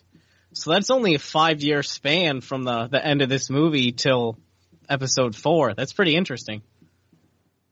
Yeah, it makes sense with him getting the Falcon, I guess, and meeting Chewbacca. It'll be interesting. Yeah, it gives them time to develop that relationship. Well, and it gives them 5 more years to figure out around with. Yeah, to figure out if they're actually going to do a trilogy with this too. Yeah, it's interesting. They've been talking about doing if this movie blows up, which I don't think I think it'll blow up. I think it'll do great financially, but I think on the flip side, they're looking at how it will do critically and how the audience is going to receive it before they. Yeah, will we love it or not? Right, exactly. Star Wars. Go ahead, Jake. What's up? I was going to say, do you like the name stuff? Does that worry you? Is that weird that Han Solo gave himself the name Han Solo? I don't like it. It's very weird, right? Yeah, I don't like it. I don't like them messing with that shit. It's very comic booky. Yeah, exactly. I agree. If George Lucas came out and said, yes, hey, I support this. That, this is my idea. Then I'd be like, okay, George, that's cool. This is, man, you know what I mean? It's that's George Lucas's toy to fuck with. But if it's just Disney, Bob Iger, and fucking Kathleen Kennedy doing their own bullshit, then no. He's fucking Han Solo. Don't fuck with that. Right? Yeah, it's super totally. weird. I have not come to terms with it yet myself, but I'm leaning towards the what the fuck camp. Yeah, fuck off with that shit. That's the one thing I loved about, who was our director for Rogue One? Gareth Edwards. Gareth Edwards. What I loved about Gareth Edwards is that he fucking, he gave some love back to George Lucas. He had George Lucas fucking watch the film before it came out. Yeah. And, he respects George Lucas. I feel bad for George Lucas. I really do. For as much as that poor billionaire. Yeah, fuck off, Jake. Fuck off. You know what I'm saying, you fucking son of a bitch. That guy has brought us so much fucking love. He's brought me so many fucking good memories from watching that first original trilogy. Yeah, he fucks with shit. He makes Ewoks blink 30 years later. You know, he does. That goddamn Rock.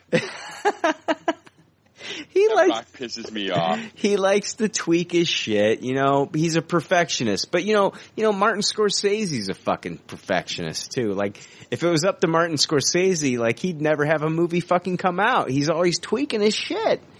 And that's how Lucas is. He's always tweaking his shit. You know, he always visually he has it up in his brain, and that's how he wants to give it to us. And I just feel like I know he sold the company. I know he sold Lucasfilm to Disney, and he should have expected this.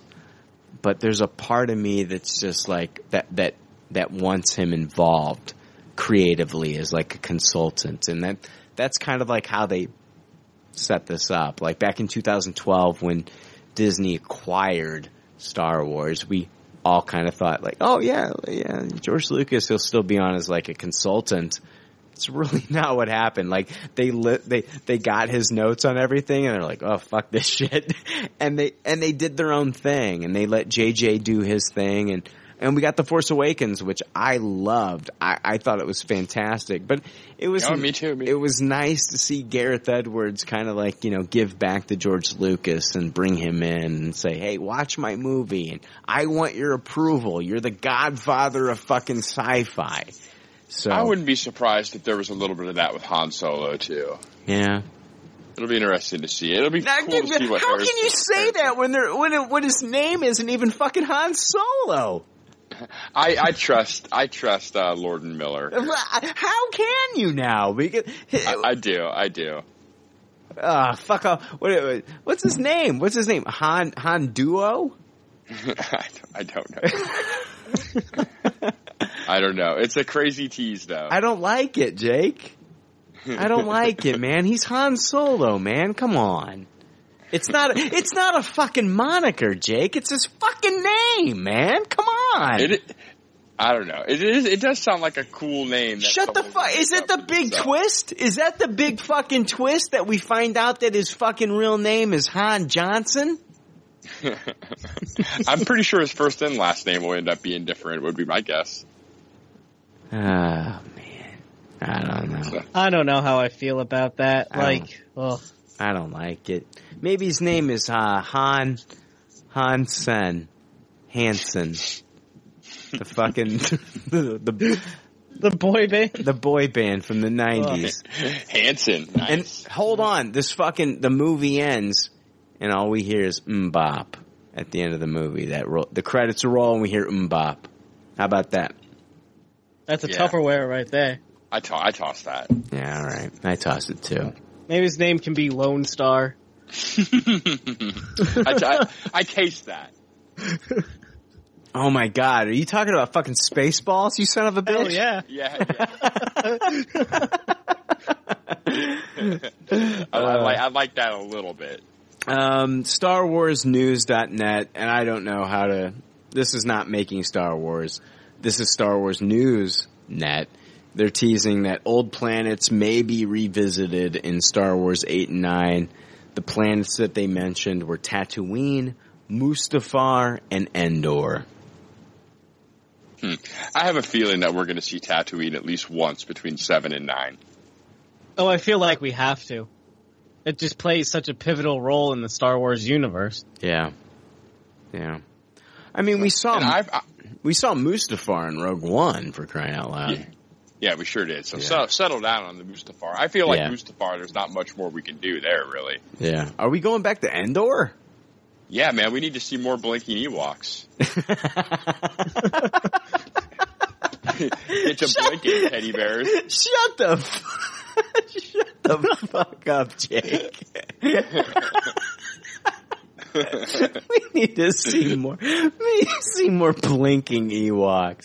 They're just gonna be standing there like the fucking Village of the Damned, blinking. Fucking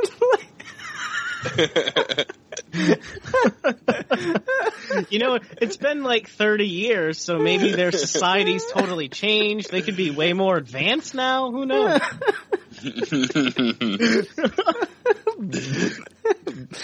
Blinking teddy bears. Oh, I love it. Guys, last week we talked about Obi-Wan, the Obi-Wan Kenobi solo film starring Ewan McGregor and the chances of that happening. If it was up to Ewan McGregor, it'd have happened yesterday. Absolutely. Here's his quote. He was talking to Business Insider about Trainspotting 2, and he says, quote, "Listen, I have been asked about it a lot, to the point where it looks a bit like I'm sort of touting for work. I've been very open to say I'd be happy to do it if they want me to do it." He also seems, this is what drives me crazy here, Jake. And listen, he seems confident about how long Disney is approaching Star Wars by saying they are set going into 2030 with their movies. They're set going into the 2030s with their movies. That's what McGregor's saying? Yes. Does he have an inside track? I mean... No. I think he's just shitting a number out. Really? Yeah. No, I'm with Jake on this one. I think he's just thinking of a number. I've seen a lot of interviews with Ewan McGregor in the last 3 weeks. Okay. With promoting Beauty and the Beast and, the Trainspotting. I almost called it Terminator 2 there. And Trainspotting 2. Yeah. And he's been really loosey-goosey in these interviews. Yeah. And just kind of really having a lot of fun, I've noticed. I just thought it was a really weird thing to say for him to come out and say, oh yeah, they've got shit planned out throughout the 2030s. Like, he's probably, I bet if you watched that interview, did you hear the audio? No. I bet if you listen to it, he's like, oh, they've got it to 2030. You know what I'm saying? Like, he's probably just, Yeah, but like the thing is like Ewan McGregor right now is 45 years old. He's going to be 46. He's going to be turned 46 March 31st. Guys, they got to get something done soon, right? That's exactly why he's making that figure of speech with the year. Okay. He's trying to prove the point that you got to do this shit now. Okay, because Alec Guinness, when he played Obi-Wan, was 61, 62? Yeah, that sounds right. And if right now, today, if they said, yeah, we're making an Obi-Wan Kenobi solo film, we're looking still, pre-production, we're still looking at 3 to 4 years out, right? Mm-hmm. Right. Even, maybe 3 years tops. If they say we're going to do this movie. Cause I don't know. It's just one of those things where I feel like it's very time sensitive. Like if we're going to find out what was Obi-Wan doing between the years, where, we saw where he ended in episode 3 from the beginning of, episode 4, A New Hope. Right now is kind of like the time where you're going to want to get him in there. You're going to want to cast. You're going to want to start production on this very soon. He looks young. I mean, he looks young for 45, 46 years old. But you're going to want to do these things soon. I agree. Yeah, you want to get this shit in production in the next 5 years or less, or it's over. Yeah, I agree. I would like to see him in a solo Obi-Wan movie because he was my favorite part of the prequel. Thank you. I agree, man. I agree. Well, I like Qui-Gon, but they fucking killed him. So, Yeah. Yeah, Qui-Gon was a cool character. Qui-Gon was fucking dope as shit, and they fucking killed him. But we got Obi-Wan, we got Ewan McGregor. It makes sense to make those movies, and if you're going to take anything from the prequels, I think you need to bring Ewan McGregor back as Obi-Wan Kenobi. I think those could be really successful films, or at least a film. See how it works. Yeah, exactly. Kind of do like what you're doing with Han Solo and set up a timeline where you give yourself a little bit of a window for sequels if sequels present themselves. Exactly. I think that's what they're doing here, Jake. Like with the Han Solo film, we're going to get to see him from 18 to 24, so we're going to get to see those years pass.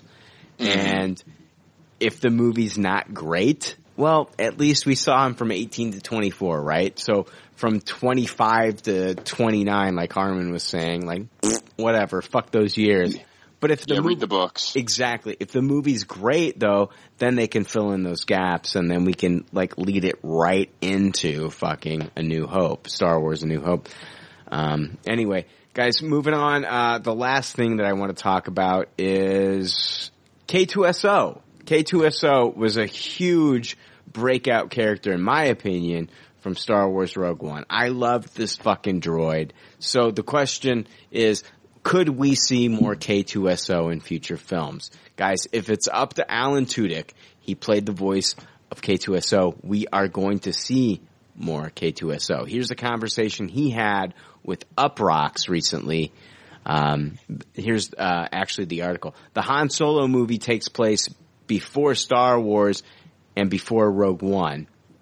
So with these movies that are set before Rogue One, we could see K2SO pop up, right? Tudyk says, I would like it. I don't think it's possible because I think they're done with the Han Solo one, aren't they? And Uproxx says, oh no, they just started filming. And Tudyk says, they just started? That would be cool. Yeah, Tudyk's just a big Disney slut at this point. I don't think this is something that's really going to happen. Well, he goes on. He says he ends it with, "I want a Cassian and K2 movie where we see who they were beforehand and see the story of Cassian finding K2 and who was K2 back when he was in the Empire and all of that." So there's a lot of stories. Now that they're telling these different stories, there's a lot of opportunities to branch out. I'm pushing for that one. That one sounds good. Gee, all right, settle down, Tudyk. What about a cameo though, Jake? What about a cameo of K2SO? I could see that. But what's the point if the fun of K2SO is the personality and the attitude, and if we can't have some of that on focus, then why even have? What's the point? Well, do we know how long K2SO has been reprogrammed to have that personality? That's exactly what my next point was. Right, because if we're going back to a younger Han Solo, his robot is probably, in my mind, still in the Empire. Agreed. You guys are just shitting on everything. I know. I'm sorry. No. I love K2SO. Yeah. But don't force feed him into other movies. No, you're right. Rogue One was full of Easter eggs, and some of them hit, and some of them didn't for some people, So, I don't know. Maybe Disney. And even me, a couple of them were a little bit too much. Like, I didn't need to see the Ponda Baba. Ponda Baba. That's exactly where that's exactly what I was thinking about, was Ponda Baba. Yeah. Yeah. Most of them were fun, but it's like, okay, enough already. Yeah. Well, if all we get with K2SO is just what we got in Rogue One, I think that still tells an awesome story of that character. Yeah. Agreed. And that made his death, really meaningful. Maybe save K2SO for something like in Rebels or something like that for season 4. Yeah, exactly. That Rebels would make more the sense. Scrapyard. Yeah. Alan Tudyk probably just wants a fucking Disney paycheck. I can't blame the guy. Alan Tudyk gets enough Disney paychecks. What else is he doing for Disney? He was the chicken in Moana. Was he? Yeah, he did all the chicken noises. Oh, good for him. For Hey the Chicken. Good for him. He was King Candy in Wreck-It Ralph. Oh my! Can you imagine getting paid Disney money for playing a fucking chicken? Jesus. Yeah. God damn it. Really? I was like, who? I was like, Alan Tudyk's in Moana? Who's he? Oh, yeah. Hey the Chicken. That's unreal. All right, Never guys. speaks a line. Never speaks a line. He's a chicken. We're going to wrap on this one. My cat's starting to cry. So, the Hollywood Reporter spoke with Disney CEO Bob Iger about the future of Star Wars concerning the passing of Carrie Fisher and how it will be handled in episodes 8 and 9. He is claiming there will be no change. Let me read his quote here. He says, when we bought Lucasfilm, we were going to make 3 films, episode 7, 8, and 9. We had to deal with the tragedy at the end of 2016. Carrie appears throughout 8. We are not changing 8 to deal with her passing. Her performance remains as it is in 8. In Rogue One, we had some digital character. We are not doing that with Carrie. That's good. That's great news. It's good news. I think if they did decide to, in episode 9, if they went and did the CG Carrie Fisher, the backlash would have been unlike anything else they've ever seen. Right. You know? Yeah, agreed. Just figure out a way to write her out of the story. Is that what we're getting though, Jake? Like episode 8 ends, are we going to get the demise of Carrie Fisher in the opening crawl in episode 9? No, I think they'll figure out a way to tell us about it somehow. You know what? I don't know. They've got something up their sleeve to deal with this. You know what bothers me about all of this is the fact that in episode 7, we never got a scene of Luke being reunited with Han. We never got a scene of Luke being reunited with Leia. Yeah, we could still get that, though. Jake, I'm just saying, we could also not get it. Okay? I'm thrilled to death that we got a scene of Luke, of Han and Leia, and that embrace, that hug. Thank God we got that. Even the Leia and Chewie scene really chokes me up. Thank God we got that. Absolutely. Thank God we got it. But like on the flip side, like it's almost fucking bringing me to tears right now thinking about it. That we're never going to get like Luke and Han together again. That we're never going to see Jake, like we're never going to see Luke, Han, and Leia in a fucking scene together again. And as a Star Wars fan, like it's kind of one of those things you took for granted that you're sure we're going to see when they announced that these characters would be in these new movies. Right. Yeah. And it breaks my heart that we'll never see that. I pray that we will get to see Luke be reunited with Leia in episode 8. I hope I get that scene. I want to see Mark Hamill and Carrie Fisher in a scene together. I want to see brother and sister together again, at least in one scene. I don't know. We're getting more than just one of them force feeling the other. Right. Right. And you think about if they did film that scene and we end up getting it, it would have been powerful even if she was still alive. But just imagine how powerful that would be now that she's gone. Right. Yeah. Oof. Yeah. I don't know. Yeah, that's a tough one. It's going to be crazy when it gets closer to episode 8, how they're going to deal with that. Yeah. It's going to be hard going into the theater in December of this year and see those Carrie scenes. It's going to be really hard for a lot of people, and me included. And I agree. Me too. I think even seeing it in the trailer is going to be brutal. Yeah, it's going to be very hard, and I don't know, man. I'm looking forward to episode 8, but like, sometimes it still hasn't hit me that Carrie Fisher has passed away. She's just so. Yeah. She's so. And it's going to be in your face when that comes out. Right. No avoiding it. No avoiding the memory at that point. Yeah. It's definitely going to be a bittersweet experience. Mm-hmm. I was upset in episode 7 that I didn't get a Han and Luke. Them reuniting. Like we got Han talking about Luke, but we didn't get like them reuniting on screen. And like, I would have loved to see that, man. They had great chemistry in this fucking first 3 films. Oh, for sure. No doubt about it. That's what made those movies. Yeah, I wanted to see that again. And goddamn, I'm gonna end the show this week thinking about Carrie Fisher. It's hard, man. I love her. I think she is just she's phenomenal. And she was a great spokesperson for all kinds of issues. Absolutely. And stuff. Absolutely. She's I had fantastic. the Blues Brothers on the other day. Mm-hmm. And everything she did was just fantastic. Mm-hmm. Hollywood, I love that movie. Hollywood's going to miss her. I mean, she was a script doctor. You know, a lot of people, like a lot of different studios out there, when they had a problem with their film, they would send her the script, and she would fix it for them. You know, and she was such a great talent. All right, guys. Let's end this episode. Harmon, thank you so much for joining us. I'm glad that you got to be on this one and talk about Power Rangers. I'm hoping that when Power Rangers 2 comes out, and it will come out because this was a great movie, Power Rangers 2 will come out. I'm hoping that you'll be back to talk to me about Power Rangers 2.